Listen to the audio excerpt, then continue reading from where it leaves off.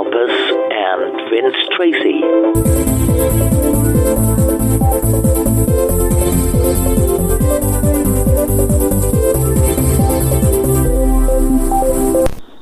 So a very good day. Welcome everybody. It is the 15th of February.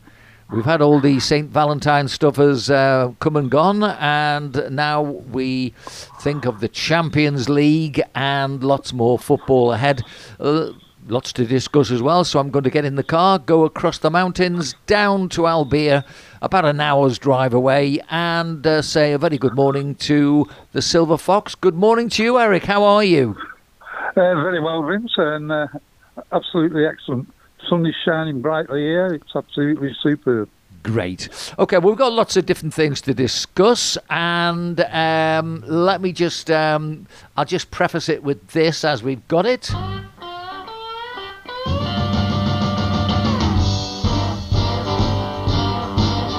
It's Talking Football with the Silver Fox, Eric Malpas.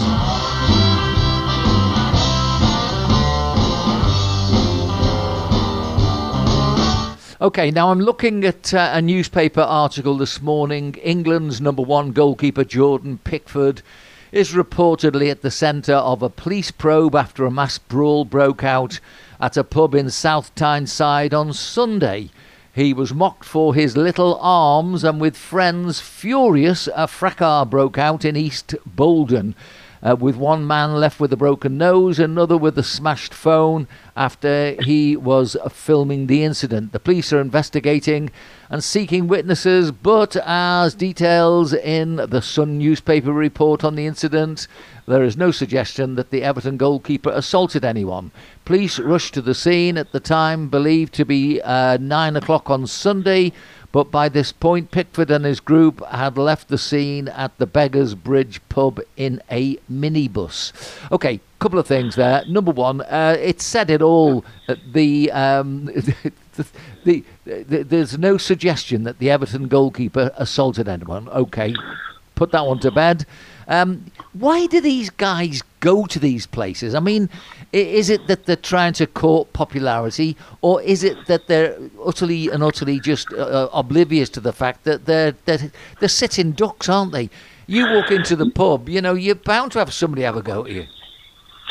Well, there's always people around who want to do that, particularly nowadays with all the phones and where you can video stuff and sell it at newspaper and make a few bob or to television. And that's always going to be the case now, because in the old days there used to be a lot of footballers, not as many nowadays obviously, we're all drinkers. They all used to go in the pub. You listen to Ray Parlour when he's talking about the Arsenal Invincibles. After training, I can't remember what day it was, all used to go down to this pub, there'd be about 8 of them, and they'd all be having a pint and everything. And there was no mind, you never heard anything about it or anything. Nowadays, you get, say, one person, in Pickford's case, he must have gone in there with some friends. They don't want to go out and cause trouble. The last thing you want is miser, isn't it, off anybody? But there's always that other person who might want to have a little bit of a dig at you, whether he be a Liverpool fan or a fan from any football club, where you just kind of pick on them, and then the next thing it's headlines in the paper. But when you just mentioned it was in the Sun, I just turned my sound off right away, because it's just do you know what I mean? That's all they do is look for something like that. And when you said that there's no proof that he did anything wrong, and you're just using his name to liven up the story. That's how I see it. But no, I'm with you. And funny enough, this isn't the funny thing is this is not the Sun newspaper. It's another one in the same group. So you know, I think there's a number of things that you said which is absolutely right. You know, why shouldn't they go and have a drink? Okay, I'll put that one to bed straight away. I would think if you're on the sort of money that they're on, it would make more sense to go somewhere where you won't get that sort of hassle. That's the way I would handle it. But then again, you know, it each to his own. For me, I think I always think in terms of if I don't need any trouble, don't go and look for it. Yeah. Sorry, Eric, you go.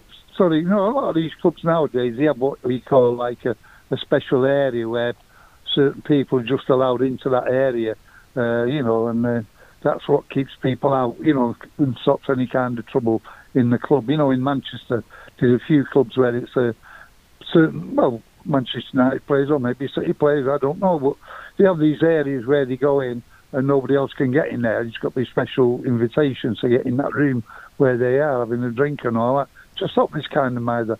And I can remember many, many years ago when Paul Gascoigne was at his height, and Elton John once said to him, look, you can't carry on seeing your mates going in your local pub, because there'll always be somebody there. This is before phones, by the way. Yeah. I'm going back Gascoigne days.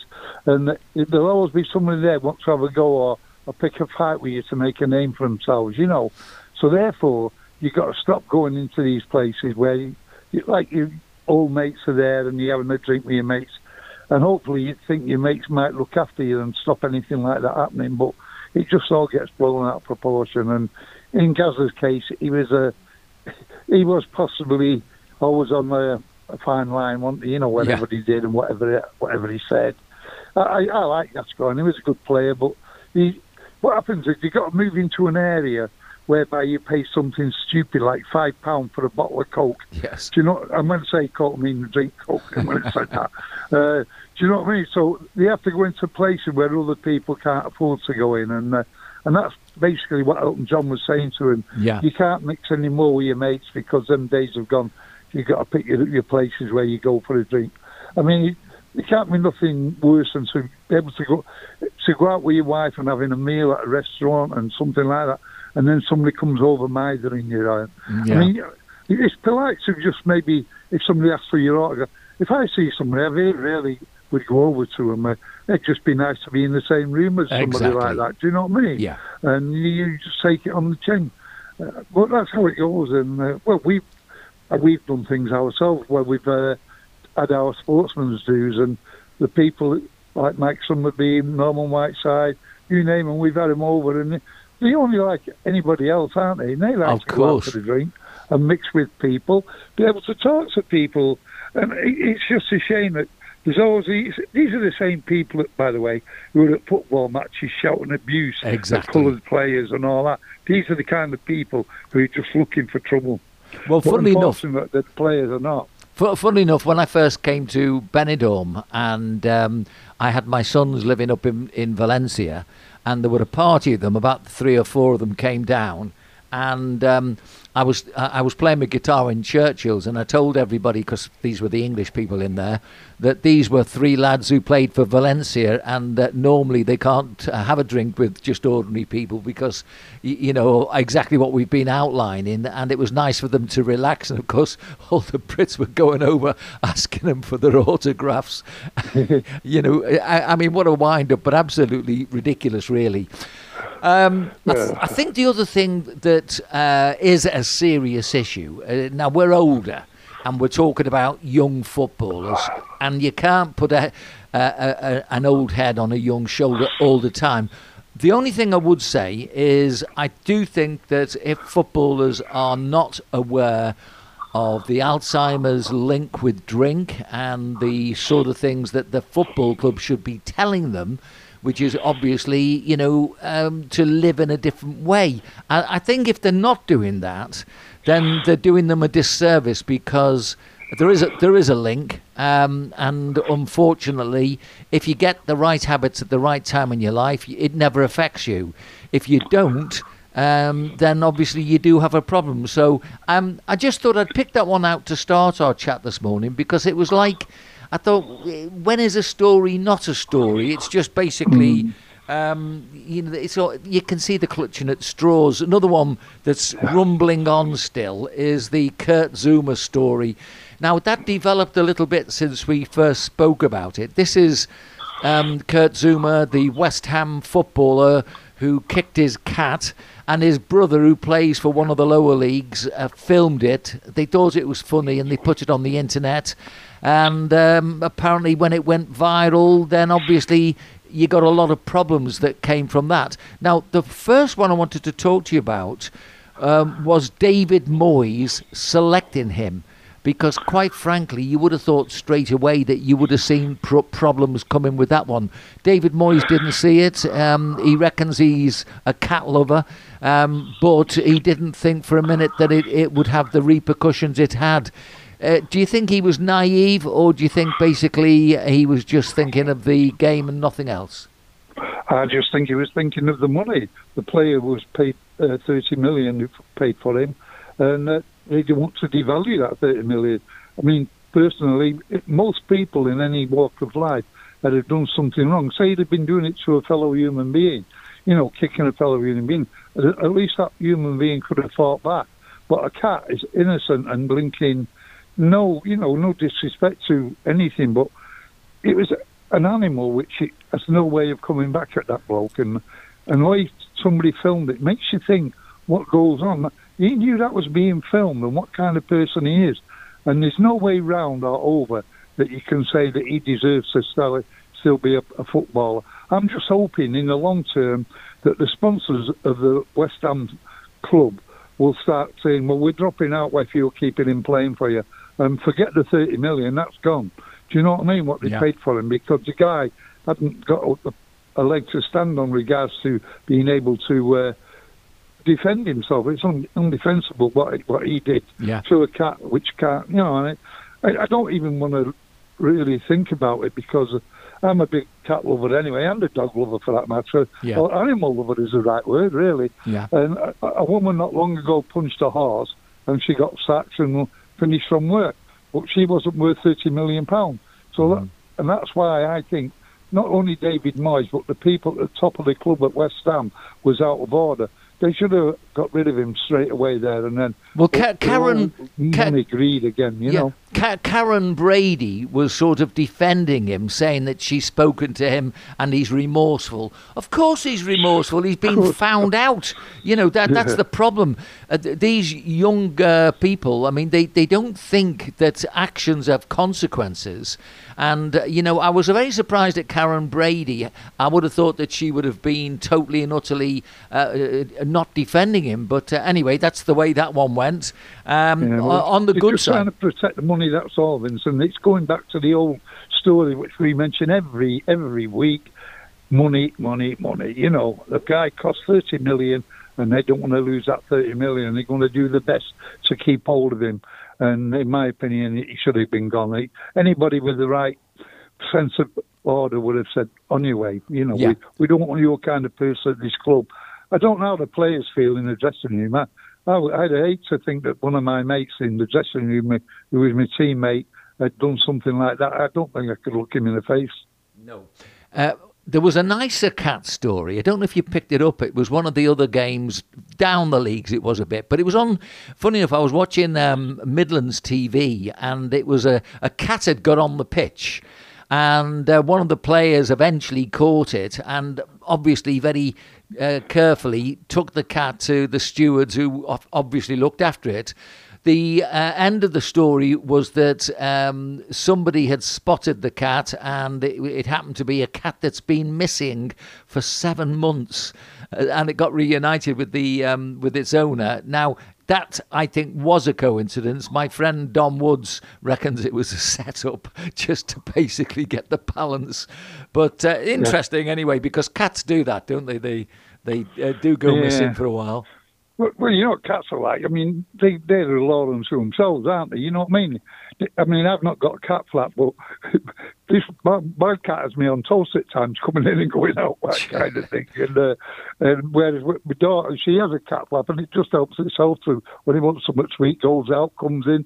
And they kind of cats rule. Whereas the dog is more obedient, and a dog to me is a great companion, and a cat is just, all right, you'll look after me, don't worry. Yeah. I mean, that's where incidentally, going back to West Ham for a second, it was also reported in the paper that apparently there has been no donation to the RSPCA, which is supposed to have happened. He was supposed to be stopped his £250,000 for 2 weeks' money, and a donation made to the RSPCA, but that hasn't happened.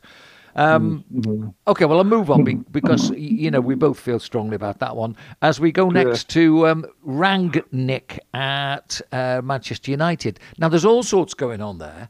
And the suggestion has been made that as there's been absolutely no improvement, since Ole Gunnar Solskjaer was kicked out.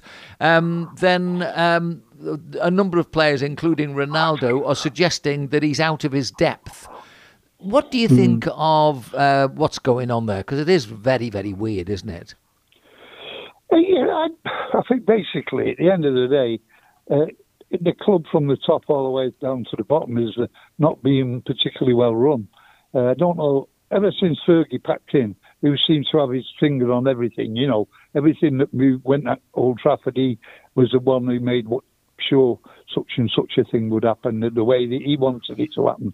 And since he's gone, in fact, I always thought he was still in the background, keeping Solskjaer in the job, to tell you the truth. Yeah. But at the end of the day, you know, nowadays, the players that know it themselves, they seem to be a lot on talk about cats a lot unto themselves. But it looks to me the players at Manchester United are similar, you know, whereby they're not bothered about working hard.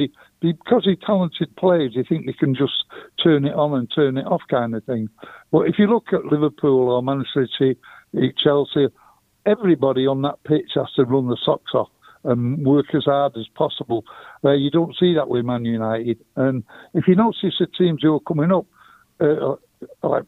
Wolves in particular, they're a nice side to watch, Wolves nowadays. Yeah. They work the socks off.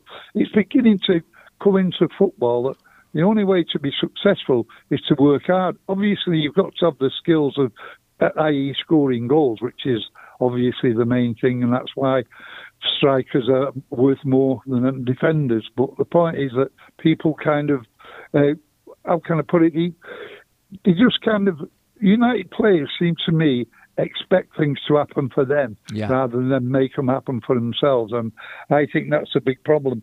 And for some reason, they seem to play well one half and then forget about the second half. And I think a lot of that has to do with the manager.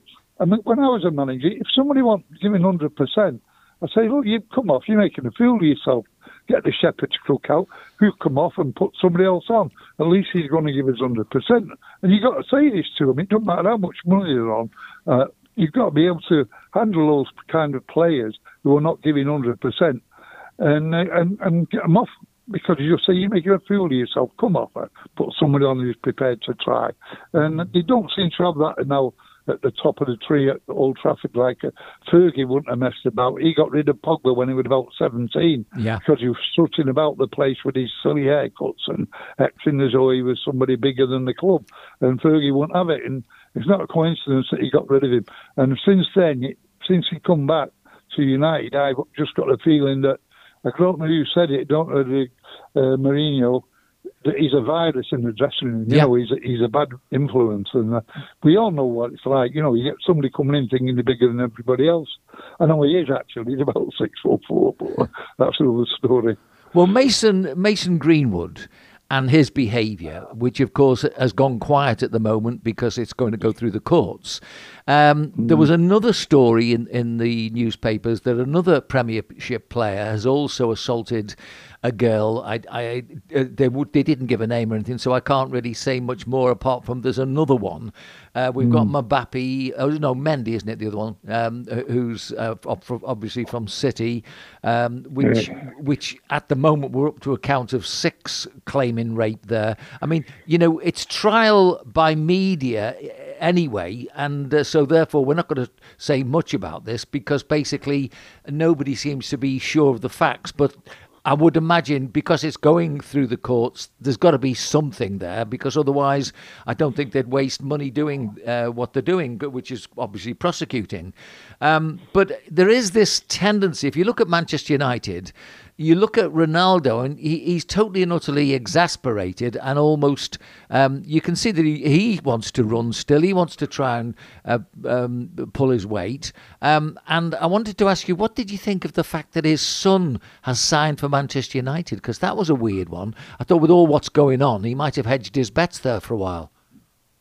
Yeah, maybe there's a lot of there's quite a few cases of the sons playing for football clubs. There's a lad at Man City, Rory Delap's son. He plays for Man City at the moment, and he used to be involved with Stoke. And there was a story that young Delap was going to go to Stoke to, on loan kind of thing, and things like that. But once you've got a player who's already involved with the club, in particular case Ronaldo, he trusts the club to look after his son. It's as simple as that, really, isn't it? And, there's a lot of people, many years ago, Burnley used to be the top team for looking after young players in the old days, and people used to, Tommy Docherty used to send, I think he sent his son to Burnley many years ago, and things like that, where the clubs have got a good reputation.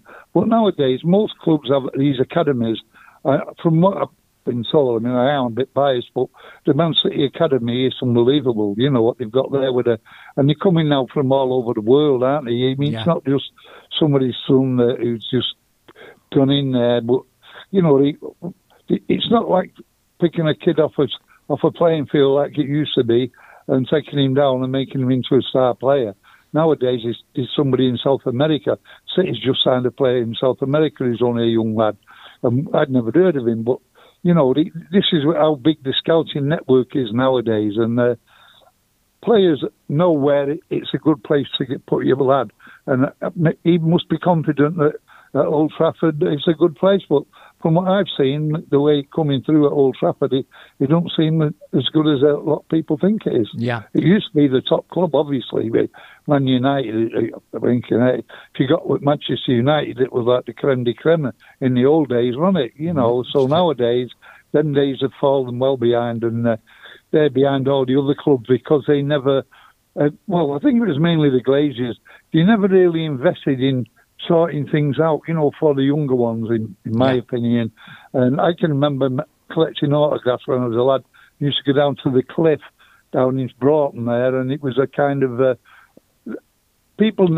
training was a different ball game in them days. Used to just run down the pitch and then kick the ball about and everything. And it was not like it is nowadays. These academies, they have all indoor places where they can train when it's raining. In the old days, you used to have to go out when it was raining, out on the pitch and train. And it's just completely changed. And if you've got a youngster now, if you can get him with a good club, you reckon over the years, like West Ham have been a good club, bringing young uns through. Yeah. It's hard to say because we're not on that side of the fence. It's if you're part of a club, and maybe Ronaldo, in his case with his son, he's happy for him to let him go to United, but it's just a bit more publicity as well. Yeah, he doesn't look happy at the moment, Ronaldo, but of course, who does when the team's not playing well? But to go back to my original question, is Rangnick, is he out of his depth there, do you think?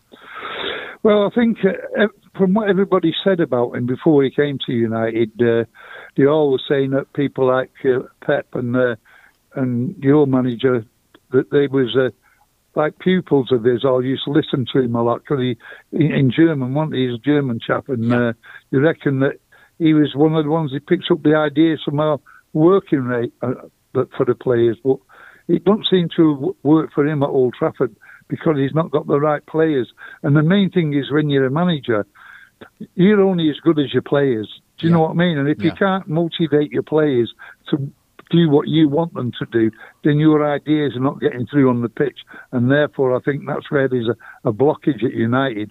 Although they're not losing, they like drawing games. But as I've said many times before, drawing 2 games, you get 2 points. Win 1, lose 1, you get 3 points. So draws are no good to anybody. You're better off losing and winning the next one. Yeah. But a lot depends on the players. Managers with the top hierarchy. That's the way our clubs are run, and I just find that United have lost the way at the top, all the way down through the club. I just got the feeling. Funny enough, I was talking to my mate the other day, big United fan, season ticket holder, and I said, it seems to me all the Glazers want to do is come over, fill the bag of money up, and then go back to America and invest that money back over in what they've got going in America. Yeah. Not bothered about Manchester United. Not like a supporter is how you love your own club. Okay, let's just put a punctuation in.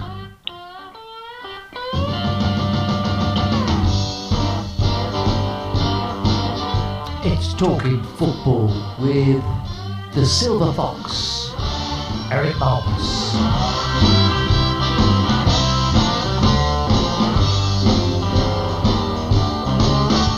Okay, now then, Chelsea, of course, have been involved in the World Club Championship and won the game, won the tournament, and obviously will come back cock-a-hoop.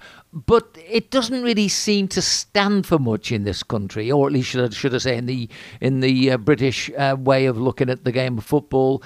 When Liverpool won, they didn't really sort of go overboard with it, and it looks the same for Chelsea. How do you feel about that particular title, if you like? Well, I think it's just another money-making exercise, isn't it? Where that's why there's 4 teams involved now. Originally, it used to be the top South American team against the top European team, and that was it. 2 games, and that was done and dusted. Now they've involved like Maccabi, and there were 4 teams there, and half of them, well, in my opinion, half of them teams aren't even good enough to play in our championship, never mind in a World Series game, So I take it lightly. I know that if it was Manchester City, you might say, oh, well, you're wrong, but I'm not wrong because I've never been a great lover of the Champions League either. So I just feel that people are exploiting football clubs, not only supporters when they go abroad, when you double the flights and the price of the flights to go and watch your team away, and it's just a fantastic rip-off. They put the prices up for the tickets. It's terrible, and I just feel as if they don't get enough money off supporters. And I was listening to Ian Holloway the other week on the radio, and he was saying all this money in football should be ploughed back to the supporters, them who travel the length and breadth of the country to watch the team play. Somebody like, say, I think Plymouth last weekend when they played in the FA Cup at Chelsea, and things like that. They are the real supporters.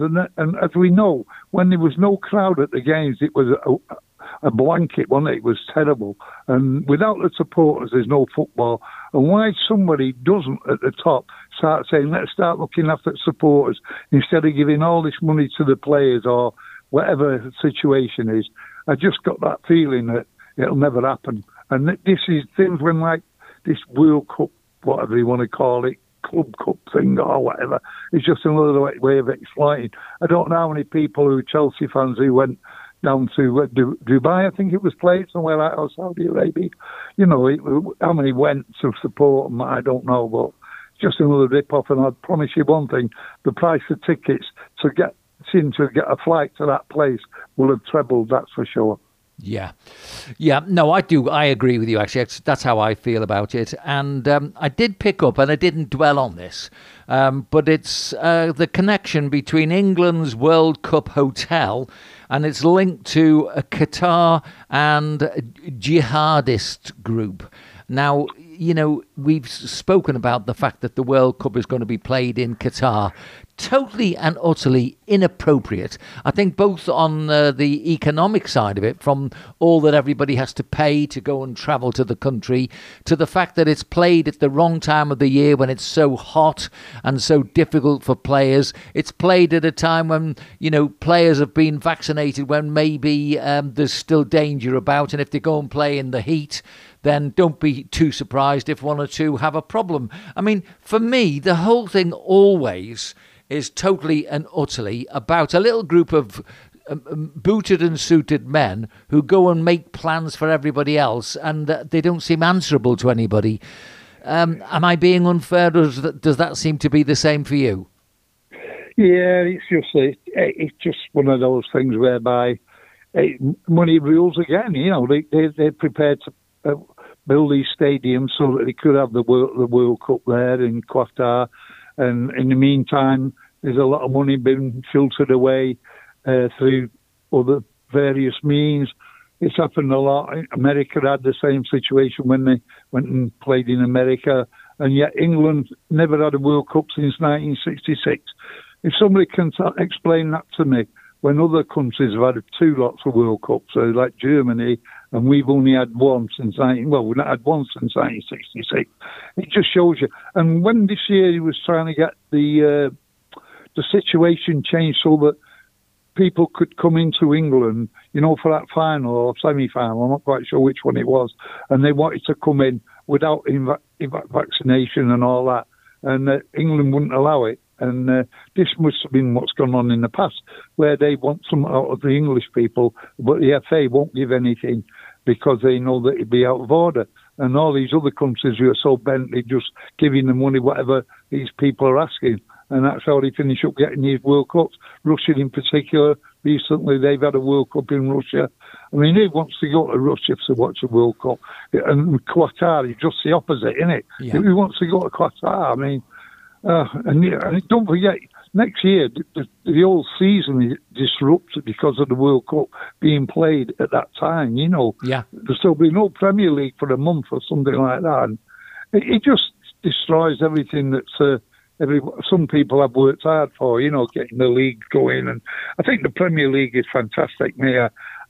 When there's no Premier League, and although I do think the Championship is very good, you know, so great teams in that, but the Premier League now, the way it's worked out, it's great to watch, you know, when you see teams like Norwich and all them at the bottom, and teams like Brighton now who are beginning to come through playing good football on good pitches, and it's great really to see. But in the meantime, all these money men are in the background, aren't they, looking at ways to make other money, you know, and that's a perfect example of World Cup down in Qatar. I mean, look, we've just had the African Cup of Nations. I've got to say, I wasn't impressed with the standard until maybe the last couple of games, and even then, the actual final was littered with people just booting lumps out of each other's legs for half the game. I mean, realistically, let that part of the world get on with what they do. Yeah. And, I mean, basically, all right, yeah, you can call it the World Cup if you let everybody come and join in the tournament,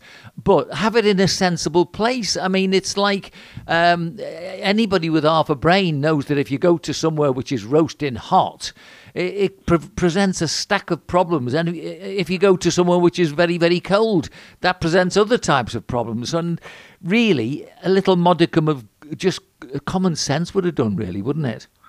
Yeah, you know, I was just thinking when you're talking, then, has Holland ever had the World Cup? Because that's another nice country whereby the weather's fairly reasonable, isn't it? You know what I mean? Yeah. Holland. It's, you know, there's certain places where you can say that would be a good place, but I can't even remember Holland having a World Cup. No, and Belgium, I don't think Belgium has. Yeah. I remember, I think a European thing was in Belgium once, but that's going back a long time. In fact, Belgium, I think, got beaten in a final, but that's cool. Euros, that was. It's hard to work it all out. And you've got the Euros, which is organised by UEFA, and then you've got the other one, which is FIFA organises the World Cup. And they like both vying for one another to make the most money out of it, and it's terrible. Because really, these are the things whereby what money you make on these World Cups, the money should filter through to grassroots football, but it never does it? No. Okay, just before we go to what happened on the pitch last week, let's go to a little story about Jack Grealish, because basically he's got a problem. I think it's with his shin. And I often look at the fact that he doesn't wear shin pads and likes running with his socks down. Now, you know, call me a bit silly if you like. I always thought it was sensible to have a pair of shin pads, because if you're going to get kicked, that would be the prime place that you're likely to be kicked. And then again, I think you can tell by Jack Grealish and his general way of going about his life, seems that he doesn't think about the obvious, you know. What do you think? Well, I think in Jack Grealish's case, he's going to get kicked. I mean, when he was at Villa, he was the most foul player in the Premier League, so they say. But because he hangs onto the ball, and it's always at his feet, like, you know, these people, it's easy to have a bite of it, but a lot of clubs make sure that you do wear pads, and they have all special kinds of pads now. They have like little pads which kind of fit just above your ankle and don't do the full part of the shin. And there's so many different products now out what you can wear. I mean, in my day, you used to put down your socks, you'd have a kind of a book, a little book. Not when I say a book, I mean like a magazine. A magazine, yeah. Or something, you know what I mean? What you used to put down your side, and that was what we used to use. But nowadays, you've got so many things that it's kind of like cricket. You have all the kind of armoury for the arms, the shoulders, the waist. It's incredible. But and all the footballers nowadays. The best footballers will always be well turned out, if you notice that. And again, at weekend, I don't know if you noticed it, but it was good to see Stevie Gerrard again at Newcastle, looking as smart as ever on the line. Yeah. And also his opposite lad, Eddie Howe. You know, they look really smart, just like the other week when it was Gerrard and Ferguson at Everton. You know, I like to see my managers look smart and not look scruffy, you know. But, you know, and I think this shows through the rest of the team. You know, somebody like Grealish, I'm surprised that Pep's letting him get away with it, but I've got a feeling that might be stopped in a bit because he's got an injury at the moment.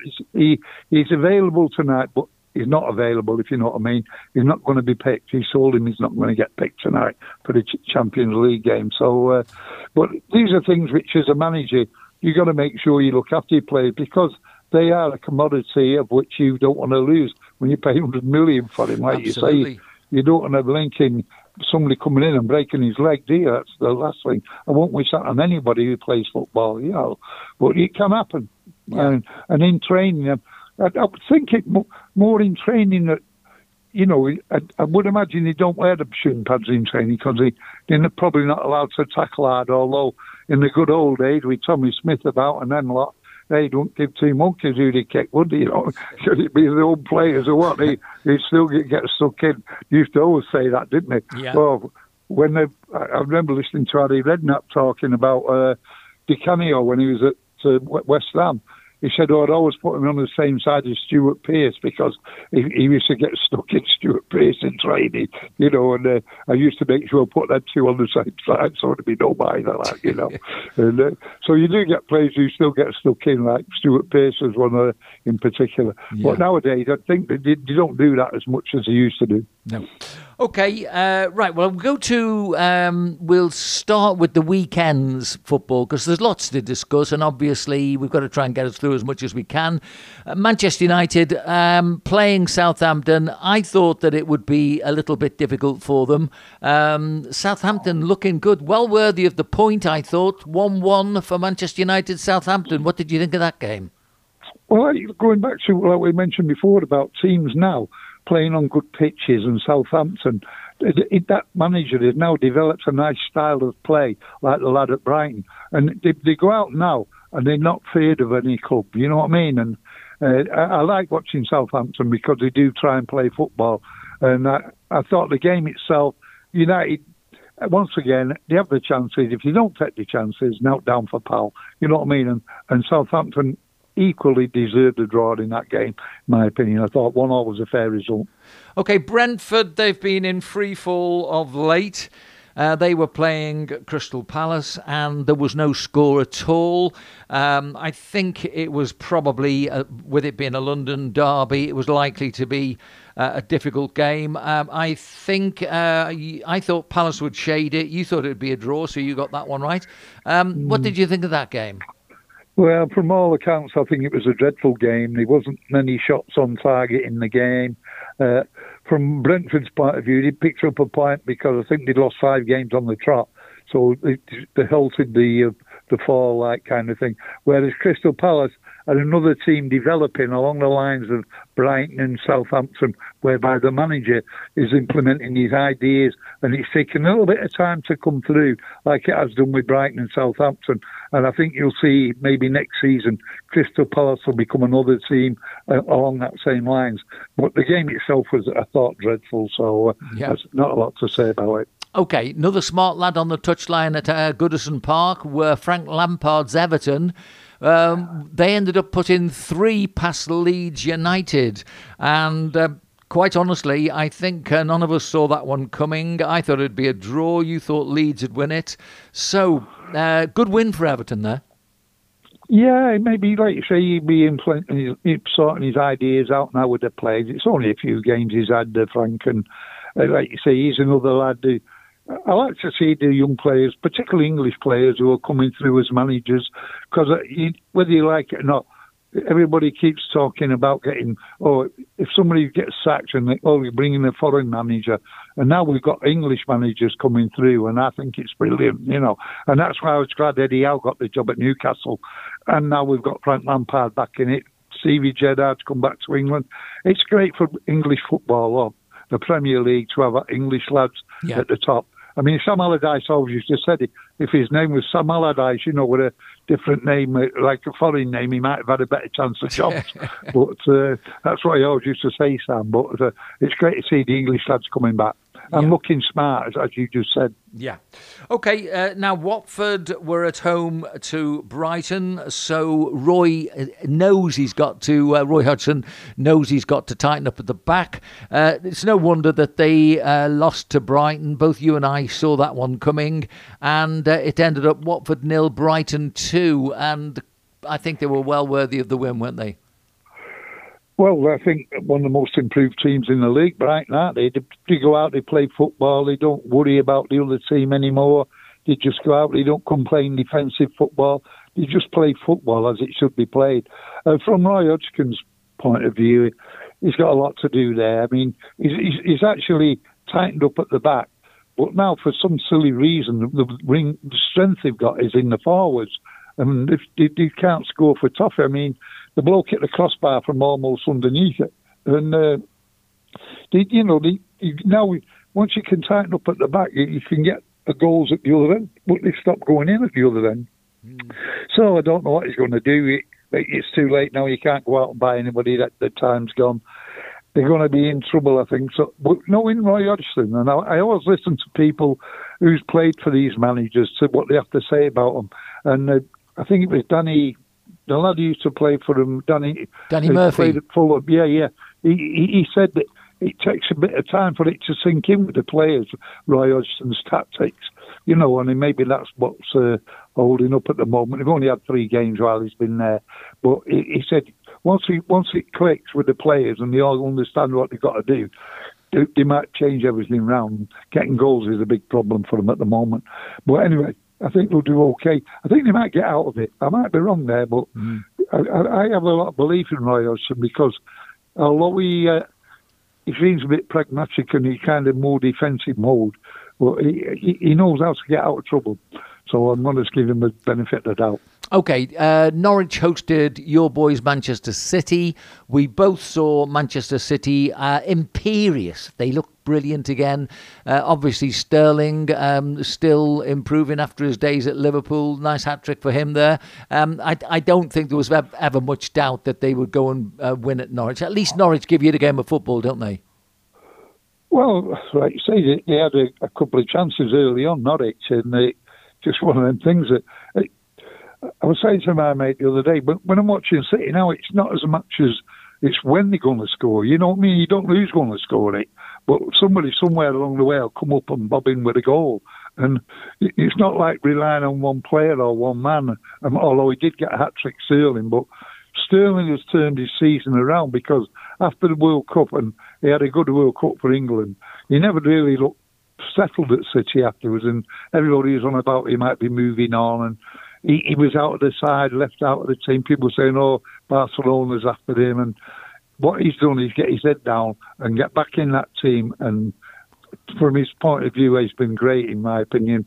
The way he's had the right attitude. He's not started moaning and words coming out saying, oh, he's going to go to Barcelona.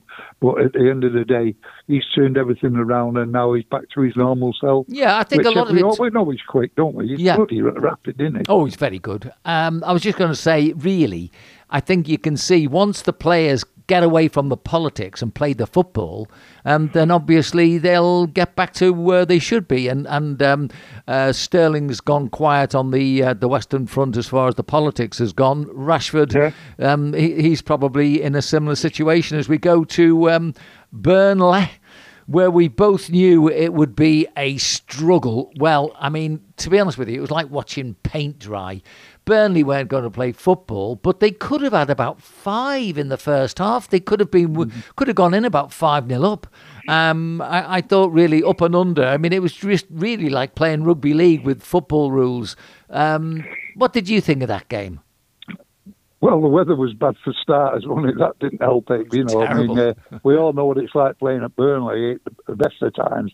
At least it was in an afternoon. But, they had the chances, but at the moment they can't buy a goal somehow. Reason he's had 0-0s at home, and and they've got a new lad there up front. He's about 6'3", 6'4". Oh, he's about six and you foot. reckon he'll be good. Yeah, he's about 6'9" or something. I don't know, he's a big lad, that's Woof, for sure. huge. And like you say, it was a good result for Liverpool at the end of the day. I kept clocking back to find out how they were going on the score, because it wasn't on the telly, the game, and there was another game on the telly at the time, but I just kept going back to clock the score.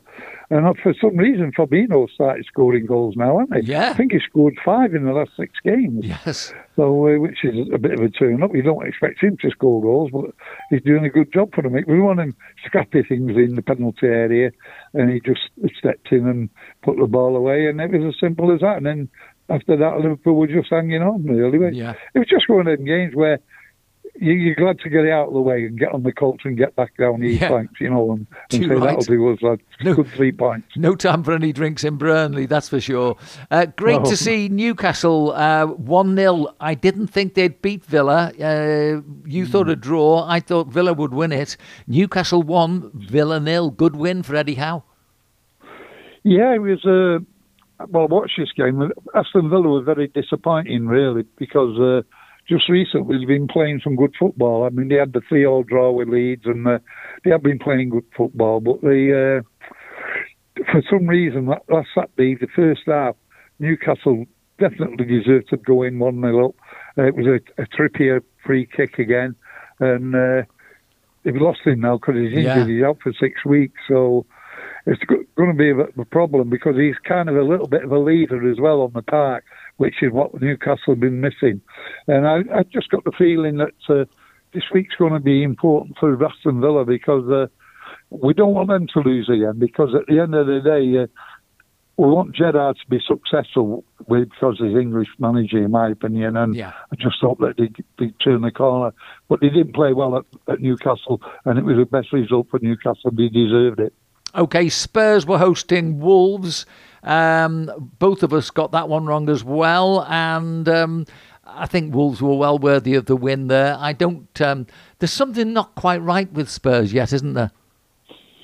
Yeah, well, I don't think it doesn't seem as though he's got the players to implement his ideas on the park, what he wants, and you can see that frustration in the manager when they lost 3-2 during the week to Southampton after being in front.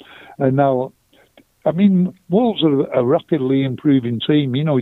Try and remember to give Wolves a lot of credit, because even when early on in the season, when they were losing and not near the top, they were only losing games 1-0 to like Liverpool and Man City, all very tight games. And they got a good, strong, solid defence now, Wolves, and just have to keep an eye on them, because they're just outside the top 6, really, you could say. But I won't be surprised if they don't break into it. Okay, Leicester, they hosted West Ham, and again, we both thought West Ham would win that one, but it was a 2-2 draw, probably quite a good game to watch. What did you think? Well, I thought that in the first half, Leicester were terrible, and I thought West Ham would win it comfortably, particularly when he took an early lead, but he just managed to get a penalty just before half-time, which just gave that song and dance like to him, so he made it 1-1, and then they scored straight after half-time. And once they got in front, they showed a lot of confidence, Leicester. And I thought that they did well to pull it back in the last few minutes, West Ham, because of their attitude. And they're a tough side to play against now, West Ham. But as far as I'm concerned, I just got the feeling that this trouble with Zuma is not going to help them. Apparently he took ill before the game. And it's a coincidence that he didn't play, isn't it? You know what I mean? Yeah. As I've said before, if the sponsors start to pull out of West Ham and they start picking him again, I mean, they just tried to take him out of the firing line last week. I don't know how or why or what was up with him. Because there used to be a story in football, if you wanted to get somebody out of the team and out of the line, like, he's got a stomach bug, that's what they used to say, which is just an excuse for him not playing. So we'll have to wait and see what happens, see how that comes out. They missed the obvious one. Why didn't they just say that he'd got COVID and end it there, Yeah. Okay, we've got 10 minutes, which means we've got to crack on with the Saturday the 19th predictions. West Ham playing Newcastle, and how do you see that one? Well, sounds like a good game to me, this one. I think West Ham, I'm going to go for a draw. I'm going for a 1-1 draw. I'll speed it up. I've put exactly the same, 1-1. We're on the same Oh, page. well done, lad. Okay, Arsenal at home to Brentford. How do you see that one? It's got to be an Arsenal win. They're in a good position now to take that 4th spot. With all the teams slipping up last weekend, they're in a good position now to take over. I think if they win the games in hand, it goes 4th anyway. Yeah, Arsenal to win 2-0. I put 2-0 as well. Isn't that weird? Okay, so we've got two exactly the same. Aston Villa take on Watford. It's got to be a win for Villa, hasn't it? That's why I said they need a win. That's urgent now because they've just been slipping up. And we're all looking forward to Villa pushing on a bit. But careful for the 0-0 there, though, because the old Artful Dodger, Hodgson, he's a tricky old fox, so I want to say it could be a 0-0, but I do fancy Villa to win it. Okay, I've gone Aston Villa 2, Watford 1. Good game coming up at Brighton. Burnley coming down from the frozen wastes. How do you see that one? Well, it's another tough game, isn't it? Like you say, I think they go for the draw. Okay, and score draw? 1-1. Okay, I've gone for Brighton 2, Burnley 0. Palace, Chelsea. Chelsea back as World Club champions. What do you think of that one? Yeah, I'd like you say, I think it really got... After all that travelling, it might just have affected Chelsea. And I've just got the feeling that Crystal Palace will be up for this. As we've mentioned before about these derby games down the London area. Yeah. And I just got this could be a draw, 1-1 draw. Okay, I've gone for Chelsea winning 1-0. Liverpool-Norwich. Well, can only be one result there. It's got to be a 4-0 for Liverpool, in my opinion. I can't see how Norwich can get a result at Anfield. Okay, well, I've gone 2-0. I know that they have got to win, which gives it a little bit of pressure. But at least Norwich normally give you a game of football. Southampton at home to Everton. Yeah, good game, this one, isn't it? I mean, they didn't play well away from home the other week, Everton at Newcastle. So I'm going to go for another 1-1 draw. I feel terrible there. I keep sitting on the fence with draws, but I think that'll be a draw, one apiece. Well, don't forget to predict a draw, you win the pools. I've gone 2-2, so we're on the same page. Yeah. Now, your boys, Man City, take on Spurs. I really can't see Man City losing this one. The only thing I can say is that put your money on that Son will score a goal. Every time he plays against Man City, he always scores. I'm not saying City will get beat, but get your money on Son to score a goal. And I just got the feeling City will win 3-1. 3-1 is what I've predicted. We're being very clairvoyant here today. Anyway, Leeds, Man United. Well, this is one of them games where the Leeds fans, they hate United, they really do, and they'll be right up for it being on their own ground. I'm going to go for Leeds to win 1-0. And I've gone Leeds to win 2-1. Okay, and the last of the games is sort of a Midlands derby, Wolves playing Leicester. And how do you see that one ending?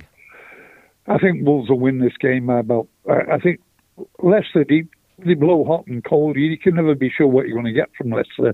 I'm going to go for a 2-0 win for Wolves. Okay, and I've put a 2-1 win. So, very, very similar thinking. The trouble is, when you look at the results later, and some weeks you get them all wrong, you can overthink. But I think, obviously to see that we're thinking the same, at least we're seeing the same things. Now, we get the Champions League this week.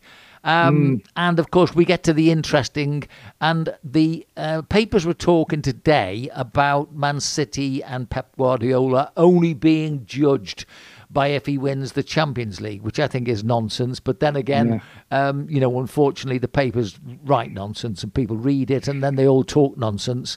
Guardiola's been a fabulous manager. It would be nice for him to win this one because they're saying that Man City should sail through the next round. How do you see it? You never know, because when you're playing in Europe, for some reason, more often than not, the teams or the league that they play in, I'm talking about Premier League now, talking about like the Portuguese league. Usually they leave the players out on the Saturday and they've got a full team ready for the European games. Real Madrid were notorious for doing that, and Barcelona having a weakened team on the weekend. Whereas in the Premier League, you can't afford to do that. But as far as I'm concerned, I just got a feeling it's going to be a tough game tonight. And if we come back with a 1-0 or a 1-1, I'll be quite happy, because playing away in Europe is never the easiest of games. And funny, all my mates are on the way there now. They got the flight down to Portugal this morning, and they'll be at the game tonight. And good luck to them. I hope they enjoy a good weekend. Well, not a weekend, a good day, a couple of days out down in Portugal. Yeah. Well, now, of course, obviously, you've got Jack Grealish, who, as you say, won't be featuring in the game. How do you think he's actually settled into the team now? Do you really feel he's a Manchester City player, or is he still an individual? No, he's still an individual. He's a bit like Riyad Mahrez. First year with Man City, he couldn't get in the team. He was on the bench a lot, and he was playing, and he was off. And it's very difficult. You need to have a good run at playing in a team and be able to keep your place. And Riyad Mahrez was... I've read Vincent Kompany's book, and he used to be sat next to him on the bench every week, and Mahrez was moaning all the time to Vincent Kompany, I can't get a game, he won't give me. And all Vincent Kompany said, just be patient, just wait your time and make sure that you're ready when your time comes. And as you know, this year, Riyad Mahrez has had a great season for City, and I think next year you'll find out that Grealish will become good.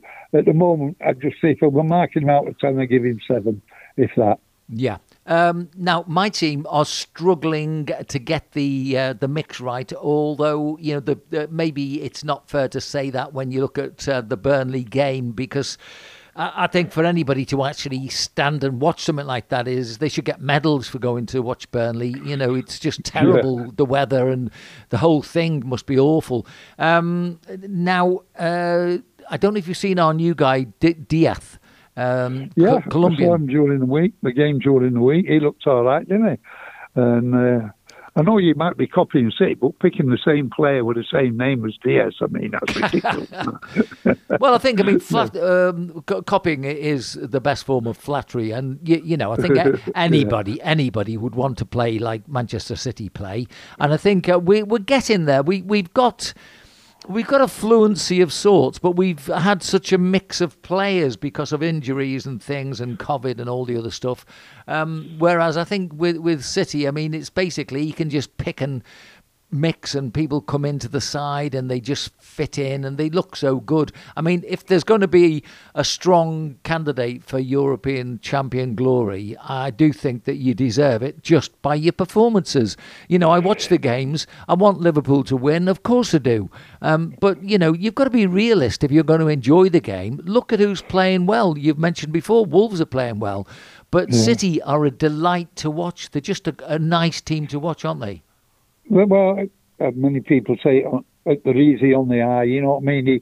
I'd love to know how they go about training City, because whoever comes in, it doesn't change. If at the weekend, the back four, there were 3 of the back 4 changed during the week when they played Brentford.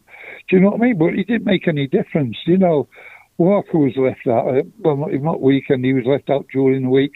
Stones comes in. It's unbelievable the way they all just slot in, and I'd love to know how they train. I'd like to see him at training, because whoever's playing, Zinchenko comes in at left back, and he's an unsung hero for City, Zinchenko, and he never moans. Have you noticed? Very rarely any players moan. I know they're all probably on top money for the club, but you very hear anybody moaning about anything or not signing contracts, although Sterling's contract is due up any time now, and he might be finishing up like Salah. But Salah just wants the world, doesn't he? He wants everybody to bow down to him and give him whatever he wants. But we'll have to wait and see if Liverpool cave into him, Yeah. Well, that's a problem. But the main thing is, you just got to keep, as a manager, keep the harmony. And it don't matter who you are, because Pep drops them all. They've all been dropped at some time or other. Even our best player, Kevin De Bruyne, didn't play at weekend. Do you know what I mean? Yeah. He wasn't even on the lineup Yeah. in the 11. You know, things like that, whereby it's not just one player who's they all getting the same treatment, whereby they all having a rest and gives them a break. And I think you'll find City's midfield tonight will be back to normal, which will be Kevin De Bruyne and Rodri and Bernardo Silva. I think that's a knocking bet. Whereas at weekend, Gundogan played there, Fernandinho played there, you know what I mean, and the other lad, David Silva, played there. But, you know, you just change it around and they all know the jobs, and the most important thing is they all got to work the socks off. Okay, Eric, well, we'll leave it there. That's another great week of football to talk about, and look forward to chatting next week. Okie dokie. Well done, mate. Cheers, Vince.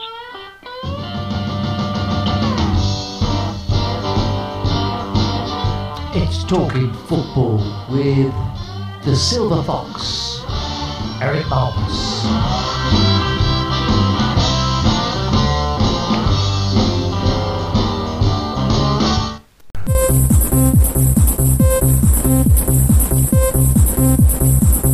It's Talking Football with Eric Malpas and Vince Tracy.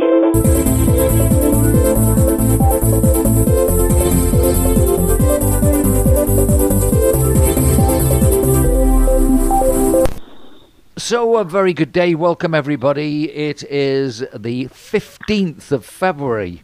We've had all the St. Valentine stuffers come and gone, and now we think of the Champions League and lots more football ahead. Lots to discuss as well, so I'm going to get in the car, go across the mountains, down to Albia, about an hour's drive away, and say a very good morning to the Silver Fox. Good morning to you, Eric. How are you? Very well, Vince, and absolutely excellent. Sun is shining brightly here. It's absolutely superb. Great. Okay, well, we've got lots of different things to discuss, and let me just, I'll just preface it with this as we've got it.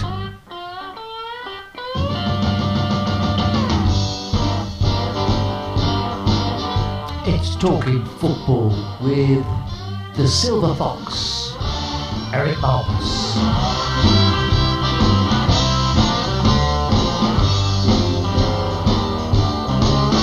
Okay, now I'm looking at a newspaper article this morning. England's number one goalkeeper, Jordan Pickford, is reportedly at the centre of a police probe after a mass brawl broke out at a pub in South Tyneside on Sunday.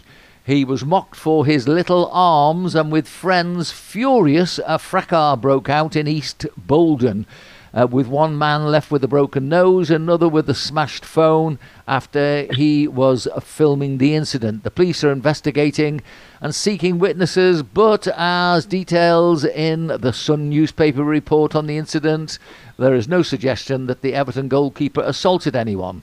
Police rushed to the scene at the time believed to be 9 o'clock on Sunday, but by this point Pickford and his group had left the scene at the Beggars Bridge pub in a minibus. Okay, couple of things there. Number one, it said it all. There's no suggestion that the Everton goalkeeper assaulted anyone. Okay, put that one to bed. Why do these guys go to these places? I mean, is it that they're trying to court popularity, or is it that they're utterly just oblivious to the fact that they're sitting ducks, aren't they? You walk into the pub, you know, you're bound to have somebody have a go at you. Well, there's always people around who want to do that, particularly nowadays with all the phones and where you can video stuff and sell it at newspaper and make a few bob or to television. And that's always going to be the case now, because in the old days there used to be a lot of footballers, not as many nowadays obviously. We're all drinkers, they all used to go in the pub. You listen to Ray Parlour when he's talking about the Arsenal Invincibles. After training, I can't remember what day it was, all used to go down to this pub, there'd be about 8 of them, and they'd all be having a pint and everything. And there was no mind, you never heard anything about it or anything. Nowadays, you get, say, one person, in Pickford's case, he must have gone in there with some friends. They don't want to go out and cause trouble. The last thing you want is miser, innit, off anybody. But there's always that other person who might want to have a little bit of a dig at you. whether he be a Liverpool fan or a fan from any football club, where he just kind of pick on them, and then the next thing it's headlines in the paper. But when you just mentioned it was in the Sun, I just turned my sound off right away, because it's just do you know what I mean? That's all they do is look for something like that. And when you said that there's no proof that he did anything wrong, and you're just using his name to liven up the story. That's how I see it. But no, I'm with you. And funny enough, this isn't the funny thing is this is not the Sun newspaper. It's another one in the same group. So you know, I think there's a number of things that you said which is absolutely right. You know, why shouldn't they go and have a drink? Okay, I'll put that one to bed straight away. I would think if you're on the sort of money that they're on, it would make more sense to go somewhere where you won't get that sort of hassle. That's the way I would handle it. But then again, you know, it each to his own. For me, I think I always think in terms of if I don't need any trouble, don't go and look for it. Yeah. Sorry, Eric, you go. Sorry, a lot of these clubs nowadays, they have what we call like a special area where certain people are just allowed into that area, you know, and that's what keeps people out, you know, and stops any kind of trouble in the club. You know, in Manchester, there's a few clubs where it's a certain, Manchester United players or maybe City players, I don't know, but they have these areas where they go in and nobody else can get in there. You've got these special invitations to get in that room where they are having a drink and all that, to stop this kind of matter.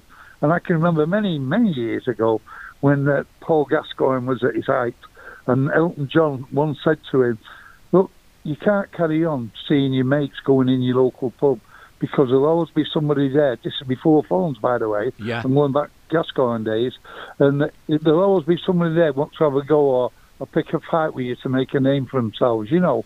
So therefore, you've got to stop going into these places where, your old mates are there and you're having a drink with your mates.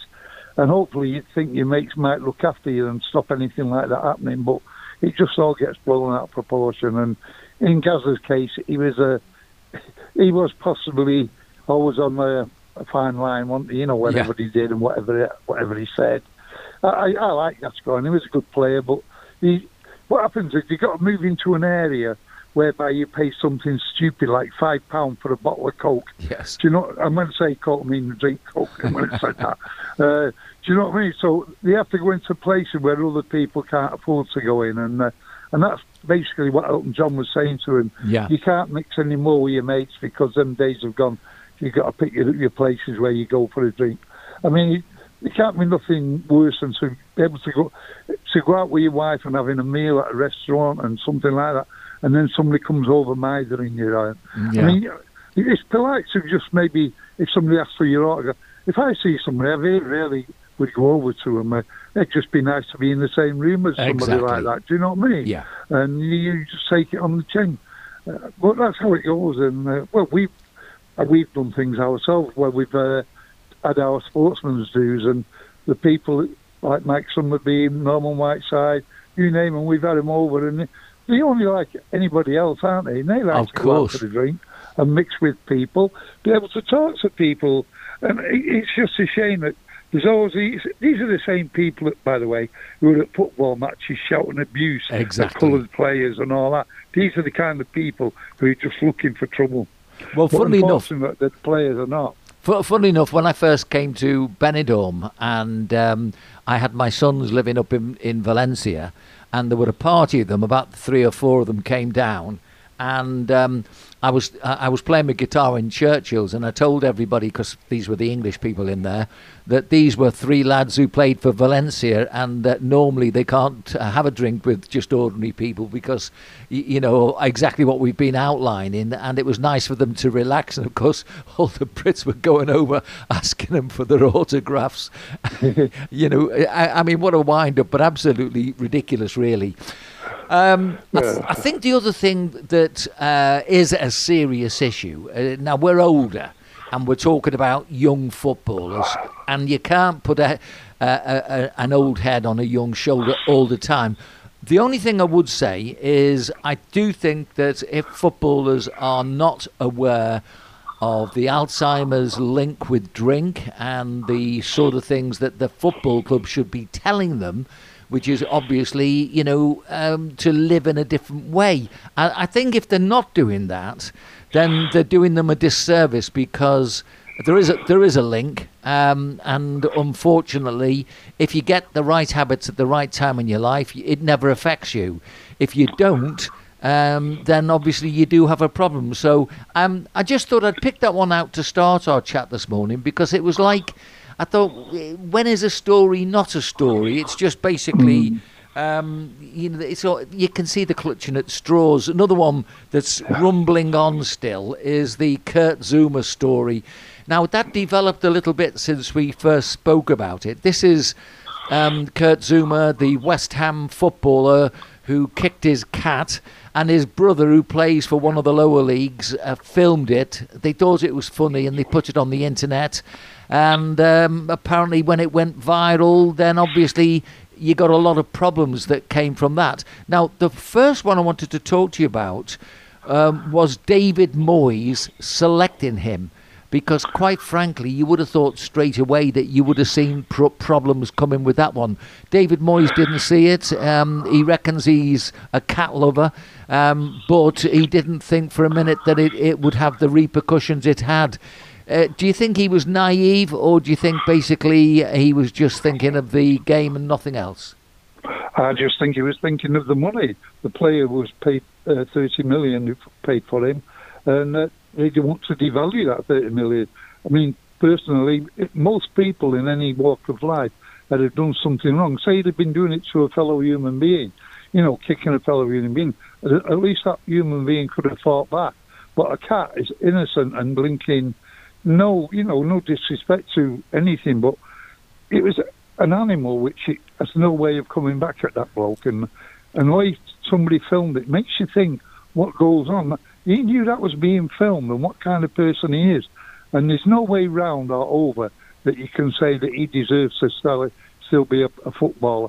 I'm just hoping in the long term that the sponsors of the West Ham club will start saying, well, we're dropping out if you're keeping him playing for you. And forget the 30 million, that's gone.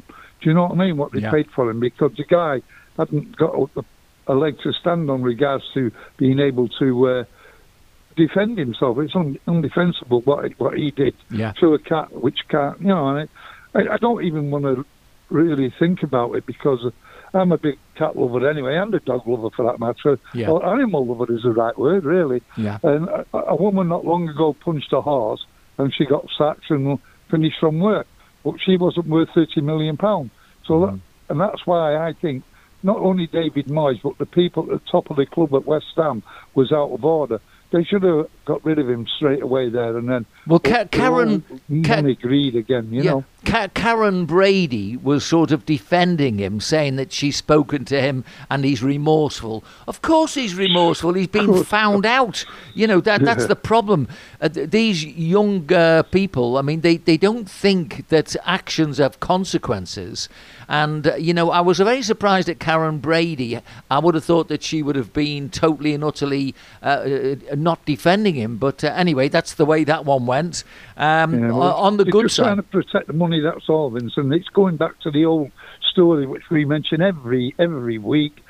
Money. The guy cost 30 million, and they don't want to lose that 30 million. They're going to do the best to keep hold of him. And in my opinion, he should have been gone. Anybody with the right sense of order would have said, on your way. We don't want your kind of person at this club. I don't know how the players feel in the dressing room. I'd hate to think that one of my mates in the dressing room, who was my teammate, had done something like that. I don't think I could look him in the face. No. There was a nicer cat story. I don't know if you picked it up. It was one of the other games down the leagues. It was a bit, but it was on. Funny enough, I was watching Midlands TV, and it was a cat had got on the pitch, and one of the players eventually caught it, and obviously very carefully took the cat to the stewards, who obviously looked after it. The end of the story was that somebody had spotted the cat, and it happened to be a cat that's been missing for 7 months, and it got reunited with the with its owner. Now, that, I think, was a coincidence. My friend Dom Woods reckons it was a setup just to basically get the balance. But interesting anyway, because cats do that, don't they? They do go missing for a while. Well, you know what cats are like. I mean, they're the law unto themselves, aren't they? You know what I mean? I mean, I've not got a cat flap, but my cat has me on toast at times, coming in and going out, that kind of thing. And whereas my daughter, she has a cat flap, and it just helps itself to, when he wants something sweet, goes out, comes in. And they kind of cats rule. You know, whereas the dog is more obedient, and a dog to me is a great companion, and a cat is just, all right, you'll look after me, don't worry. Yeah. I mean, that's their attitude. Incidentally, Anyway, going back to West Ham for a second, it was also reported in the paper that apparently there has been no donation to the RSPCA, which is supposed to have happened. You know, he was supposed to be stopped his £250,000 for 2 weeks' money, and a donation made to the RSPCA, but that hasn't happened. Okay, well, I'll move on because, you know, we both feel strongly about that one. As we go next to Rangnick at Manchester United. Now, there's all sorts going on there. And the suggestion has been made that as there's been absolutely no improvement since Ole Gunnar Solskjaer was kicked out, then a number of players, including Ronaldo, are suggesting that he's out of his depth. What do you think of what's going on there? Because it is very, very weird, isn't it? Yeah, I think basically at the end of the day, the club from the top all the way down to the bottom is not being particularly well run. I don't know, ever since Fergie packed in, he seems to have his finger on everything, you know. Everything that went at Old Trafford, he was the one who made sure such and such a thing would happen, the way that he wanted it to happen. And since he's gone, in fact, I always thought he was still in the background, keeping Solskjaer in the job, to tell you the truth. Yeah. But at the end of the day, you know, nowadays, the players that know it themselves, they seem to be a lot on talk about cats a lot unto themselves. But it looks to me the players at Manchester United are similar, you know, whereby they're not bothered about working hard. Because they're talented players, they think they can just turn it on and turn it off kind of thing. But if you look at Liverpool or Manchester City, Chelsea, everybody on that pitch has to run the socks off and work as hard as possible. You don't see that with Man United. And if you notice the teams who are coming up, Wolves in particular, they're a nice side to watch, Wolves nowadays. Yeah. They work the socks off. It's beginning to come into football that the only way to be successful is to work hard. Obviously, you've got to have the skills of, i.e. scoring goals, which is obviously the main thing, and that's why strikers are worth more than defenders. But the point is that people kind of, how can I put it, they just kind of, United players seem to me expect things to happen for them rather than make them happen for themselves. And I think that's a big problem. And for some reason, they seem to play well one half and then forget about it second half. And I think a lot of that has to do with the manager. I mean, when I was a manager, if somebody wants giving 100%, I say, look, you come off, you're making a fool of yourself. Get the shepherd's crook out, who come off and put somebody else on. At least he's going to give us 100%. And you've got to say this to them. It doesn't matter how much money they're on. You've got to be able to handle those kind of players who are not giving 100% and get them off. Because you just say, you're making a fool of yourself. Come off, put somebody on who's prepared to try. And they don't seem to have that now at the top of the tree at Old Trafford. Like Fergie wouldn't have messed about. He got rid of Pogba when he was about 17 because he was strutting about the place with his silly haircuts and acting as though he was somebody bigger than the club. And Fergie wouldn't have it. And it's not a coincidence that he got rid of him. And since then, since he come back to United, I've just got a feeling that, I don't know who said it, don't know, Mourinho, that he's a virus in the dressing room. You know, he's a bad influence. And we all know what it's like. You know, you get somebody coming in thinking they're bigger than everybody else. I know he is, actually. He's about 6'4", but that's another story. Well, Mason Greenwood, and his behaviour, which of course has gone quiet at the moment because it's going to go through the courts. There was another story in the newspapers that another Premiership player has also assaulted a girl. They didn't give a name or anything, so I can't really say much more apart from there's another one. We've got Mbappe, Mendy, isn't it, the other one, who's obviously from City, which at the moment we're up to a count of 6 claiming rape there. I mean, it's trial by media anyway, and so therefore we're not going to say much about this because basically nobody seems to be sure of the facts, but I would imagine because it's going through the courts, there's got to be something there, because otherwise I don't think they'd waste money doing what they're doing, which is obviously prosecuting. But there is this tendency, if you look at Manchester United, you look at Ronaldo and he's totally and utterly exasperated, and almost you can see that he wants to run still. He wants to try and pull his weight. And I wanted to ask you, what did you think of the fact that his son has signed for Manchester United? Because that was a weird one. I thought with all what's going on, he might have hedged his bets there for a while. Yeah, maybe there's a lot of there's quite a few cases of the sons playing for football clubs. There's a lad at Man City, Rory Delap's son. He plays for Man City at the moment, and he used to be involved with Stoke. And there was a story that young Delap was going to go to Stoke to on loan kind of thing and things like that. But once you've got a player who's already involved with the club, in particular case Ronaldo, he trusts the club to look after his son. It's as simple as that, really, isn't it? And I mean, there's a lot of people, many years ago, Burnley used to be the top team for looking after young players in the old days. And people used to, Tommy Docherty used to send, I think he sent his son to Burnley many years ago. And things like that, where the clubs have got a good reputation. But nowadays, most clubs have these academies. From what I've been told, I mean, I am a bit biased, but the Man City Academy is unbelievable. You know what they've got there and they're coming now from all over the world, aren't they? I mean, It's not just somebody's son who's just gone in there, but it's not like picking a kid off a playing field like it used to be and taking him down and making him into a star player. Nowadays, it's somebody in South America. City's just signed a player in South America who's only a young lad. I'd never heard of him, but this is how big the scouting network is nowadays, and players know where it's a good place to put your lad, and he must be confident that at Old Trafford it's a good place. But from what I've seen, the way coming through at Old Trafford, it don't seem as good as a lot of people think it is. Yeah, it used to be the top club, obviously. With Man United, I think, if you got with Manchester United, it was like the creme de creme in the old days, wasn't it? So nowadays, them days have fallen well behind, and they're behind all the other clubs because they never. I think it was mainly the Glazers. They never really invested in sorting things out, for the younger ones, in my opinion. And I can remember collecting autographs when I was a lad. I used to go down to the cliff down in Broughton there, and it was a kind of the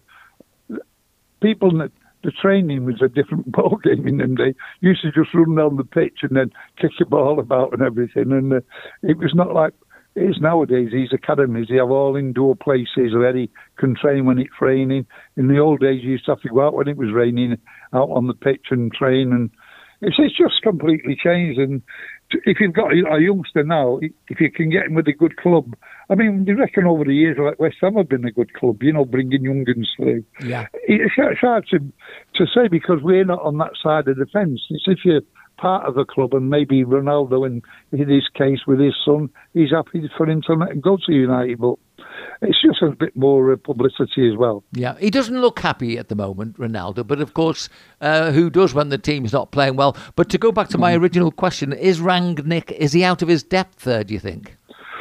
Well, I think from what everybody said about him before he came to United, they're always saying that people like Pep and your manager, that they was like pupils of his, all used to listen to him a lot because he in German, wasn't he? He's a German chap, and you reckon that he was one of the ones who picks up the ideas from our working rate for the players, but it don't seem to work for him at Old Trafford. because he's not got the right players. And the main thing is, when you're a manager, you're only as good as your players. Do you know what I mean? And if you can't motivate your players to do what you want them to do, then your ideas are not getting through on the pitch. And therefore, I think that's where there's a blockage at United. Although they're not losing, they like drawing games. But as I've said many times before, drawing 2 games, you get 2 points. Win 1, lose 1, you get 3 points. So draws are no good to anybody. You're better off losing and winning the next one. Yeah. But a lot depends on the players. Managers with the top hierarchy. That's the way our clubs are run, and I just find that United have lost their way at the top, all the way down through the club. I just got the feeling. Funny enough, I was talking to my mate the other day, big United fan, season ticket holder, and I said, it seems to me all the Glazers want to do is come over, fill the bag of money up, and then go back to America and invest that money back over in what they've got going in America. Yeah. Not bothered about Manchester United. Not like a supporter is how you love your own club. Okay, let's just put a punctuation in.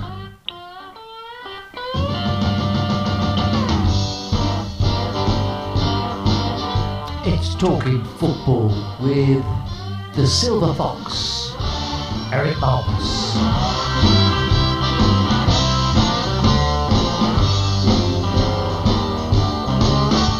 Okay, now then, Chelsea, of course, have been involved in the World Club Championship and won the game, won the tournament, and obviously will come back cock-a-hoop. But it doesn't really seem to stand for much in this country, or at least should I say in the British way of looking at the game of football. When Liverpool won, they didn't really sort of go overboard with it, and it looks the same for Chelsea. How do you feel about that particular title, if you like? Well, I think it's just another money-making exercise, isn't it? Where that's why there's 4 teams involved now. Originally, it used to be the top South American team against the top European team, and that was it. 2 games, and that was done and dusted. Now they've involved like Maccabi, and there were 4 teams there, and half of them, well, in my opinion, half of them teams aren't even good enough to play in our championship, never mind in a World Series game, So I take it lightly. I know that if it was Manchester City, you might say, oh, well, you're wrong, but I'm not wrong, because I've never been a great lover of the Champions League either. So I just feel that people are exploiting football clubs, not only supporters when they go abroad, when you double the flights and the price of the flights to go and watch your team away, and it's just a fantastic rip-off. They put the prices up for the tickets. It's terrible, and I just feel as if they don't get enough money off supporters. And I was listening to Ian Holloway the other week on the radio, and he was saying all this money in football should be ploughed back to the supporters, them who travel the length and breadth of the country to watch the team play. Somebody like, say, I think Plymouth last weekend when they played in the FA Cup at Chelsea, and things like that. They are the real supporters. And as we know, when there was no crowd at the games, it was a blanket, wasn't it? It was terrible. And without the supporters, there's no football. And why somebody doesn't at the top start saying, let's start looking after supporters instead of giving all this money to the players or whatever the situation is. I just got that feeling that it'll never happen. And this is things when, like, this World Cup, whatever you want to call it, Club Cup thing or whatever, it's just another way of exploiting. I don't know how many people who are Chelsea fans who went down to Dubai, I think it was played somewhere like or Saudi Arabia. How many went to support them, I don't know, but it's just another rip-off. And I promise you one thing, the price of tickets to get a flight to that place will have trebled, that's for sure. Yeah. No, I do. I agree with you, actually. That's how I feel about it. And I did pick up, and I didn't dwell on this, but it's the connection between England's World Cup hotel and it's linked to a Qatar and jihadist group. Now, we've spoken about the fact that the World Cup is going to be played in Qatar. totally and utterly inappropriate. I think both on the economic side of it, from all that everybody has to pay to go and travel to the country, to the fact that it's played at the wrong time of the year when it's so hot and so difficult for players. It's played at a time when, you know, players have been vaccinated, when maybe there's still danger about, and if they go and play in the heat, then don't be too surprised if one or two have a problem. I mean, for me, the whole thing always is totally and utterly about a little group of booted and suited men who go and make plans for everybody else, and they don't seem answerable to anybody.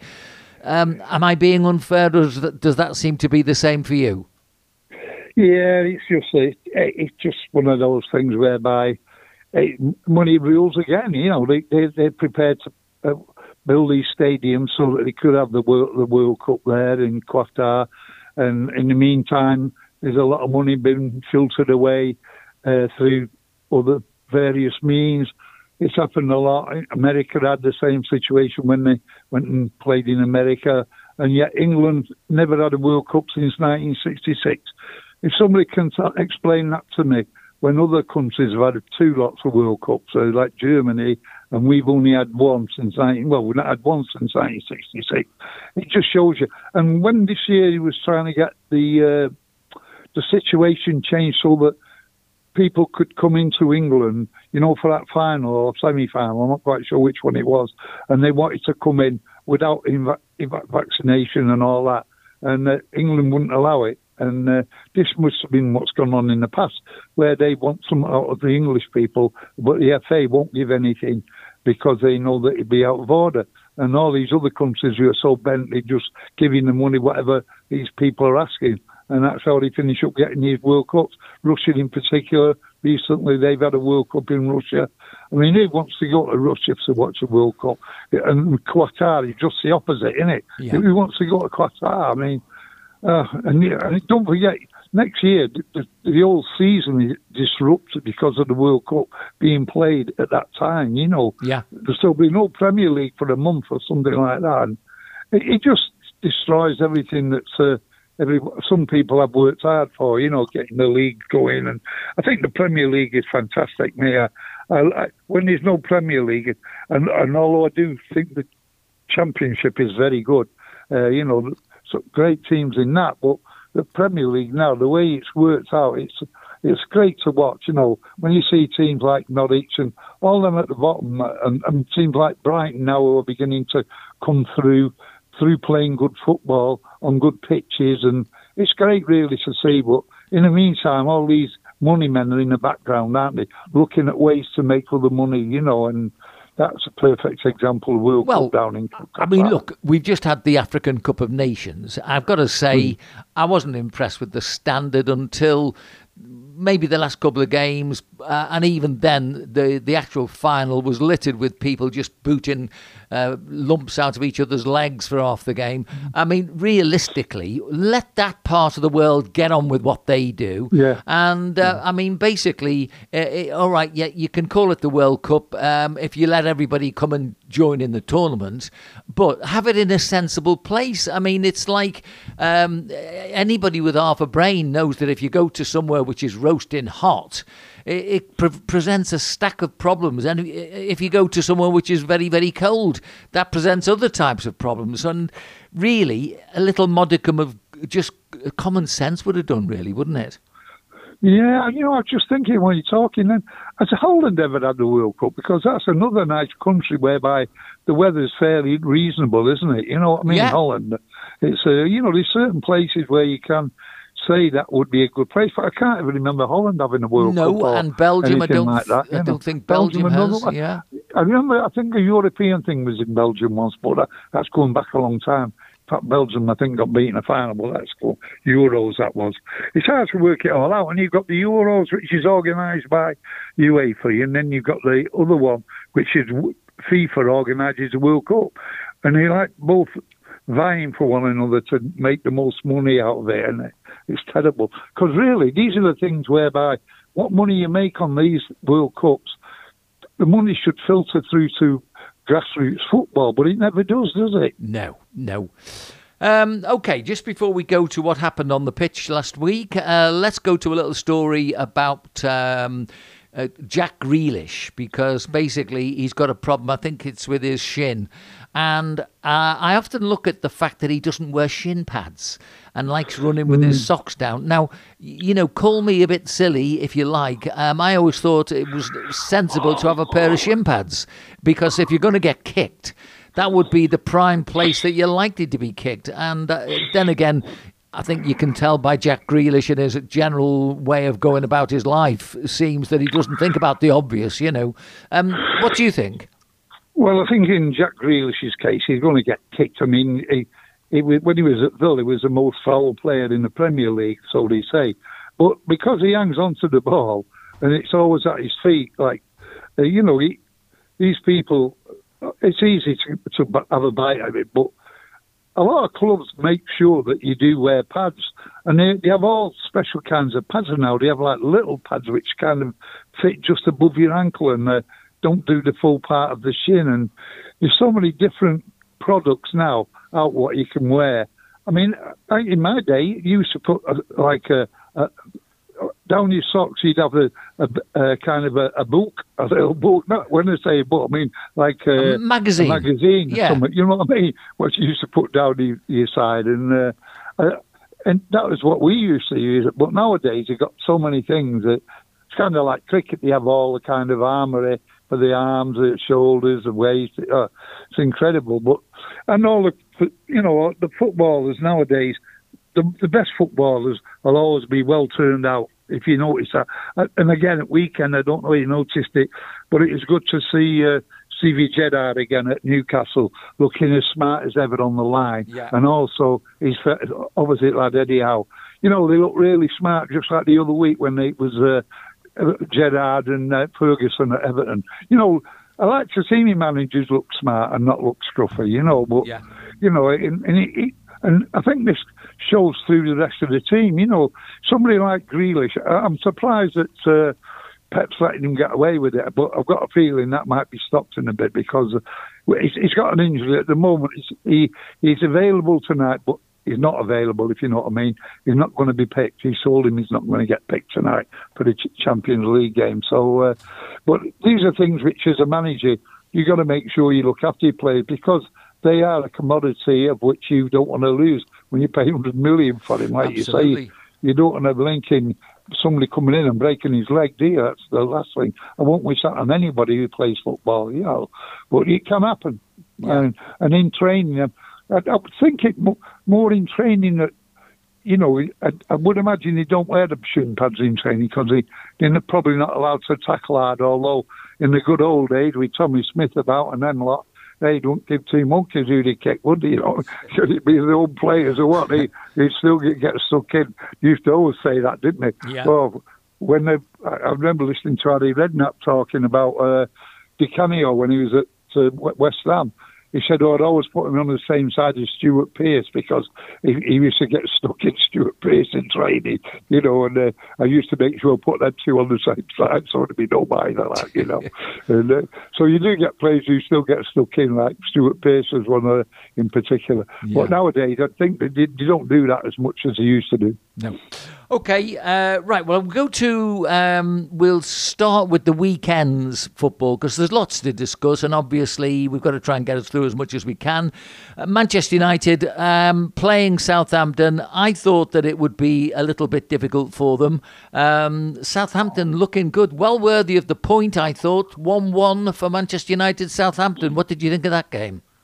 Well, going back to what we mentioned before about teams now playing on good pitches, and Southampton, that manager has now developed a nice style of play, like the lad at Brighton. And they go out now, and they're not feared of any club, you know what I mean? And I like watching Southampton because they do try and play football. And I thought the game itself, United, once again, they have the chances. If you don't take the chances, knock down for pal, you know what I mean? And Southampton equally deserved a draw in that game, in my opinion. I thought 1-1 was a fair result. OK, Brentford, they've been in free fall of late. They were playing Crystal Palace, and there was no score at all. I think it was probably, with it being a London derby, it was likely to be a difficult game. I thought Palace would shade it. You thought it would be a draw, so you got that one right. What did you think of that game? Well, from all accounts, I think it was a dreadful game. There wasn't many shots on target in the game. From Brentford's point of view, they picked up a point because I think they'd lost 5 games on the trot. So they halted the fall, like kind of thing. Whereas Crystal Palace had another team developing along the lines of Brighton and Southampton, whereby the manager is implementing these ideas, and it's taken a little bit of time to come through, like it has done with Brighton and Southampton. And I think you'll see maybe next season Crystal Palace will become another team along that same lines. But the game itself was, I thought, dreadful, so there's not a lot to say about it. OK, another smart lad on the touchline at Goodison Park were Frank Lampard's Everton. They ended up putting 3 past Leeds United, and quite honestly, I think none of us saw that one coming. I thought it'd be a draw. You thought Leeds would win it. So, good win for Everton there.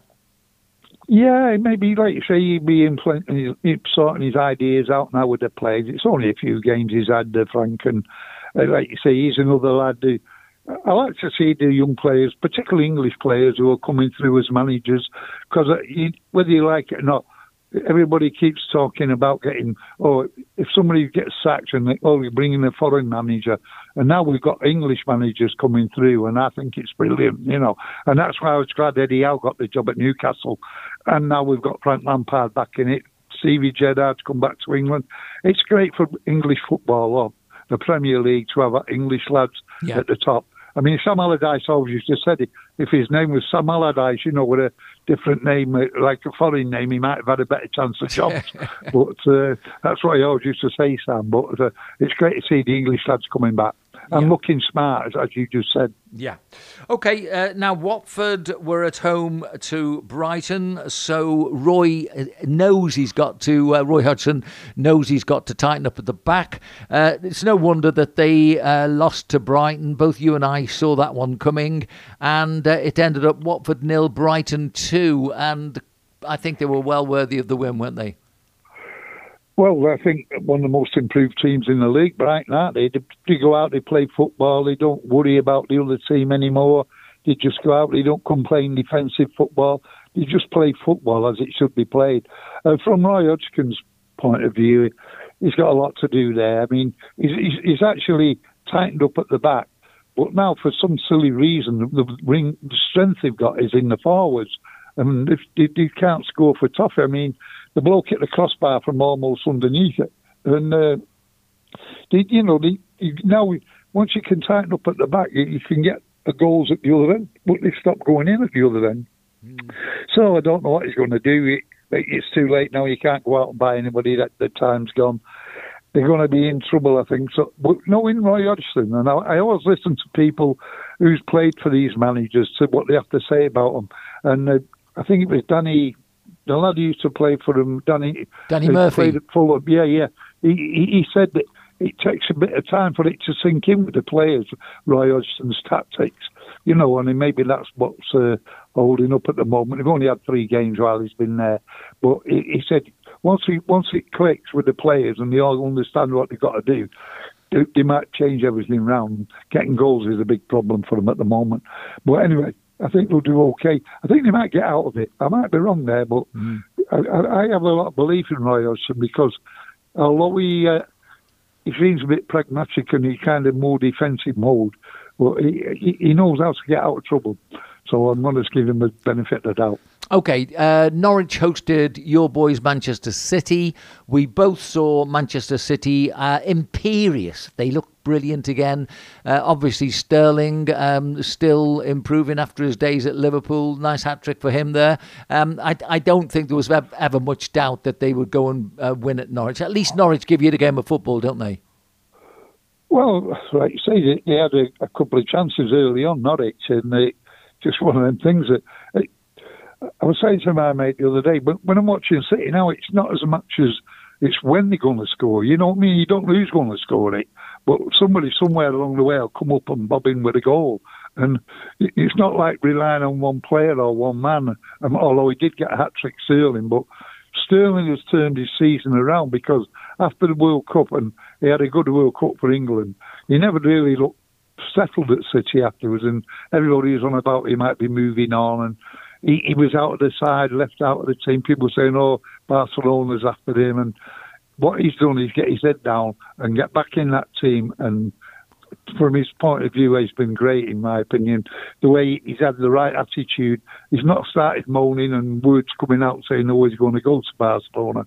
But at the end of the day, he's turned everything around and now he's back to his normal self. Yeah, I think a lot of it... We know he's quick, don't we? He's bloody rapid, isn't he? Oh, he's very good. I was just going to say, really, I think you can see once the players get away from the politics and play the football, then obviously they'll get back to where they should be. And Sterling's gone quiet on the Western Front as far as the politics has gone. Rashford, he's probably in a similar situation as we go to Burnley, where we both knew it would be a struggle. Well, I mean, to be honest with you, it was like watching paint dry.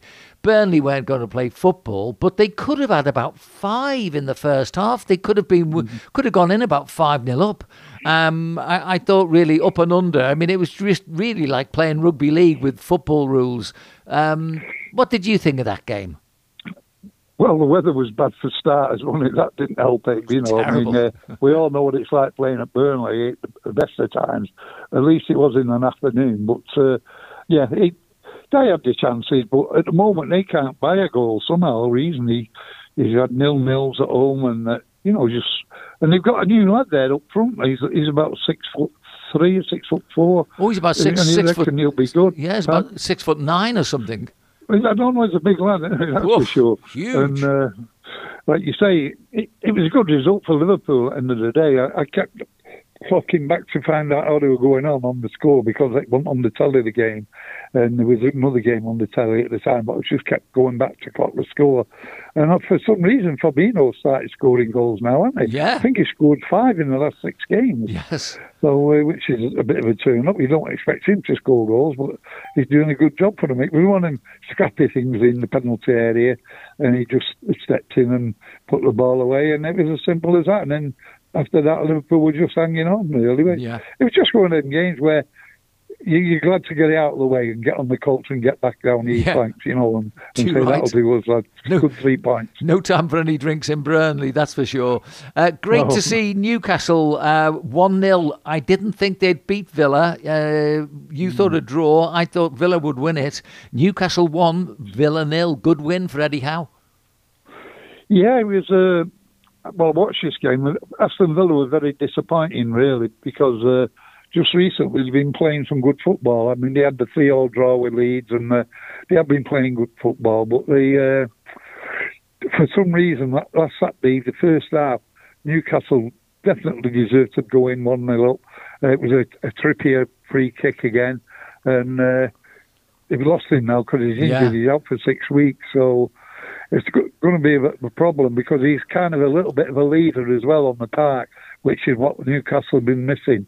And I just got the feeling that this week's going to be important for Aston Villa because we don't want them to lose again, because at the end of the day, we want Gerrard to be successful because he's English manager, in my opinion, and I just thought that they'd turn the corner.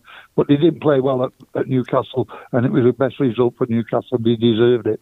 Okay, Spurs were hosting Wolves. Both of us got that one wrong as well, and I think Wolves were well worthy of the win there. There's something not quite right with Spurs yet, isn't there? Yeah, well, I don't think it doesn't seem as though he's got the players to implement his ideas on the park, what he wants, and you can see that frustration in the manager when they lost 3-2 during the week to Southampton after being in front. And now, I mean, Wolves are a rapidly improving team. Try and remember to give Wolves a lot of credit, because even when early on in the season, when they were losing and not near the top, they were only losing games 1-0 to like Liverpool and Man City, all very tight games. And they got a good, strong solid defence now, Wolves, and just have to keep an eye on them because they're just outside the top 6, really, you could say. But I won't be surprised if they don't break into it. OK, Leicester, they hosted West Ham, and again, we both thought West Ham would win that one, but it was a 2-2 draw, probably quite a good game to watch. What did you think?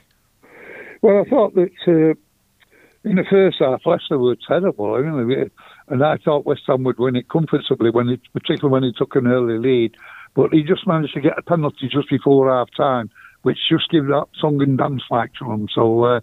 They made it 1-1 and then they scored straight after half time. And once they got in front, they showed a lot of confidence, Leicester.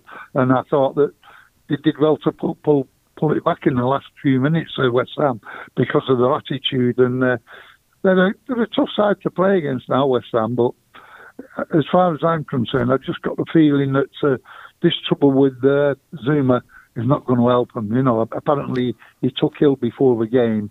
And it's a coincidence that he didn't play, isn't it? You know what I mean? Yeah. As I've said before, if the sponsors start to pull out of West Ham and they start picking him again, I mean, they just tried to take him out of the firing line last week. I don't know how or why or what was up with him. Because there used to be a story in football. If you want to get somebody out of the team and out of the line, like, he's got a stomach bug, that's what they used to say, which is just an excuse for him not playing. So... we'll have to wait and see what happens, see how that comes out. They missed the obvious one. Why didn't they just say that he'd got COVID and end it there, Yeah. OK, we've got 10 minutes, which means we've got to crack on with the Saturday the 19th predictions. West Ham playing Newcastle, and how do you see that one? Well, sounds like a good game to me, this one. I think West Ham... I'm going to go for a draw. I'm going for a 1-1 draw. I've put exactly the same, 1-1. We're on the same page. Well done, lad. OK, Arsenal at home to Brentford. How do you see that one? It's got to be an Arsenal win. They're in a good position now to take that 4th spot. With all the teams slipping up last weekend, they're in a good position now to take over. I think if they win the games in hand, it goes 4th anyway. Yeah, Arsenal to win 2-0.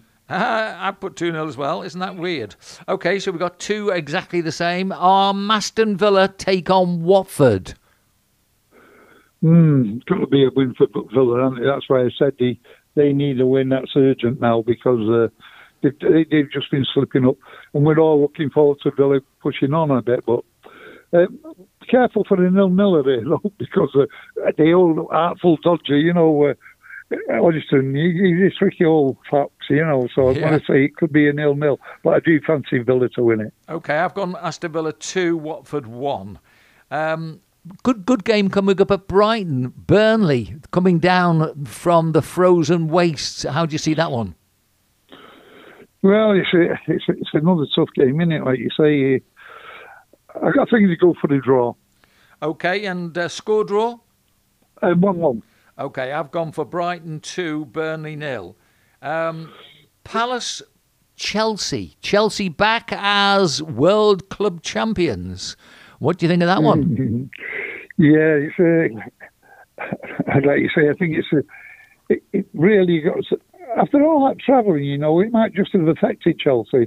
And I've just got the feeling that Crystal Palace will be up for this. As we've mentioned before about these derby games around the London area. Yeah. And I just got this could be a draw, 1-1 draw. OK, I've gone for Chelsea winning 1-0. Liverpool-Norwich.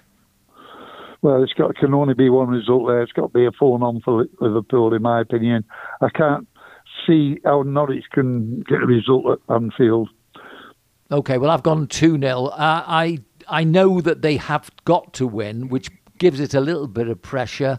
But at least Norwich normally give you a game of football. Southampton at home to Everton. Yeah, good game, this one, isn't it? I mean, they didn't play well away from home the other week, Everton at Newcastle, so I'm going to go for another 1-1 draw. I feel terrible there. I keep sitting on the fence with draws, but I think that'll be a draw, one apiece. Well, don't forget to predict a draw, you win the pools. I've gone 2-2, so we're on the same page. Now, your boys, Man City, take on Spurs. I really can't see Man City losing this one. The only thing I can say is that put your money on that Son will score a goal. Every time he plays against Man City, he always scores.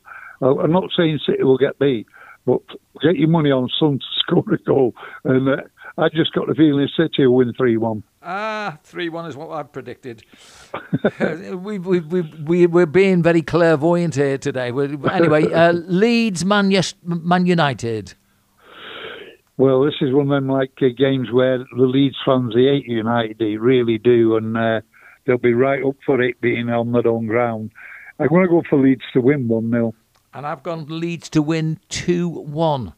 Okay, and the last of the games is sort of a Midlands derby, Wolves playing Leicester. And how do you see that one ending?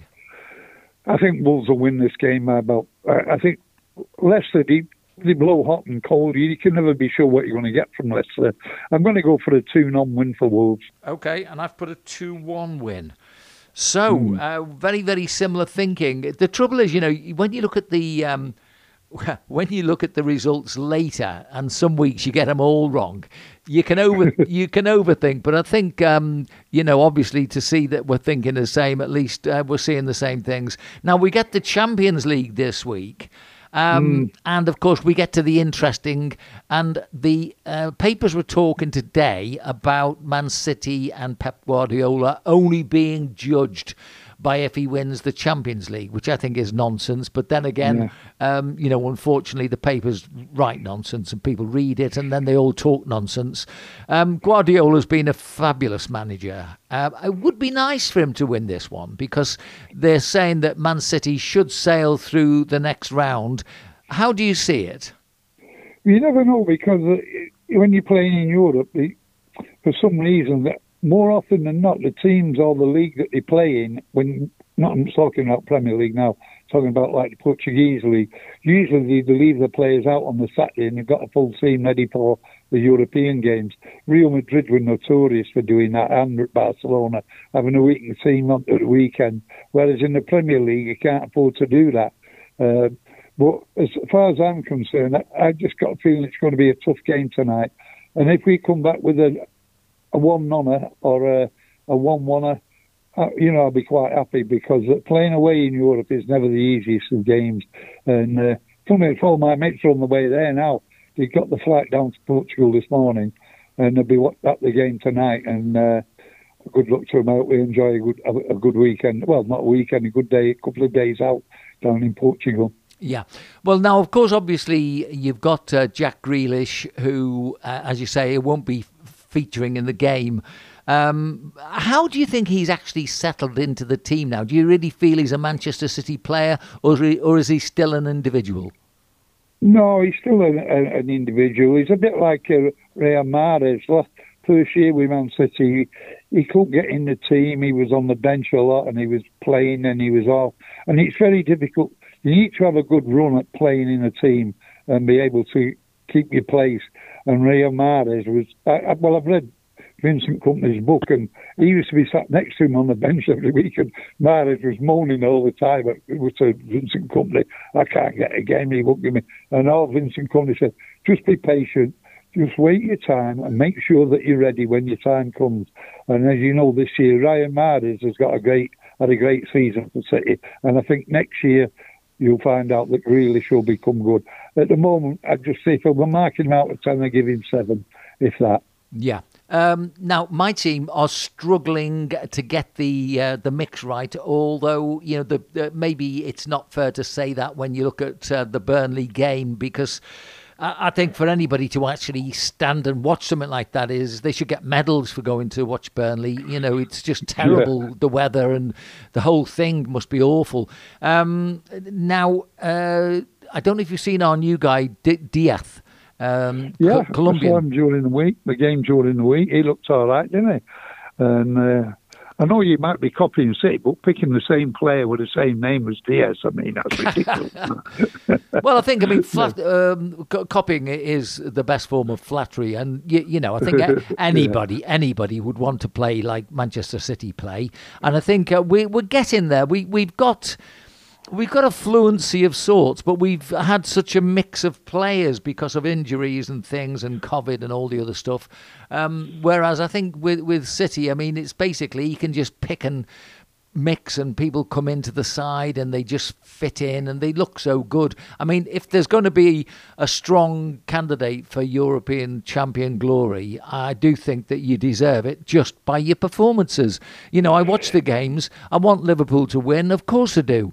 But, you know, you've got to be realist if you're going to enjoy the game. Look at who's playing well. You've mentioned before, Wolves are playing well. But City are a delight to watch. They're just a nice team to watch, aren't they? Well, many people say they're easy on the eye, you know what I mean? I'd love to know how they go about training City, because whoever comes in, it doesn't change. You know, if at the weekend, the back four, there were three of the back four changed during the week when they played Brentford. Do you know what I mean? But it didn't make any difference, you know. Walker was left out. Well, not weekend. He was left out during the week. Stones comes in. It's unbelievable the way they all just slot in, you know. And I'd love to know how they train. I'd like to see him at training, and because whoever's playing, Zinchenko comes in at left back, and he's an unsung hero for City, Zinchenko, and he never moans. You notice very rarely any players moan. I know they're all probably on top money for the club. But you very hear anybody moaning about anything or not signing contracts, although Sterling's contract is due up any time now, and he might be finishing up like Salah. But Salah just wants the world, doesn't he? You know, he wants everybody to bow down to him and give him whatever he wants. But we'll have to wait and see if Liverpool cave into him, you know. Yeah. Well, that's a problem. But the main thing is, you just got to keep, as a manager, keep the harmony. And I mean, it doesn't matter who you are, because Pep drops them all. They've all been dropped at some time or other. Even our best player, Kevin De Bruyne, didn't play at weekend. Do you know what I mean? He wasn't even on the lineup in the 11. You know, things like that, whereby it's not just one player they're all getting the same treatment, whereby they're all having a rest and gives them a break. And I think you'll find City's midfield tonight will be back to normal, which will be Kevin De Bruyne and Rodri and Bernardo Silva. I think that's a knocking bet. Whereas at weekend, Gundogan played there, Fernandinho played there, you know what I mean, and the other lad, David Silva, played there. But, you know, you just change it around, and they all know the jobs, and the most important thing is they all got to work the socks off. OK, Eric, well, we'll leave it there. That's another great week of football to talk about, and look forward to chatting next week. Okie dokie. Well done, mate. Cheers, Vince.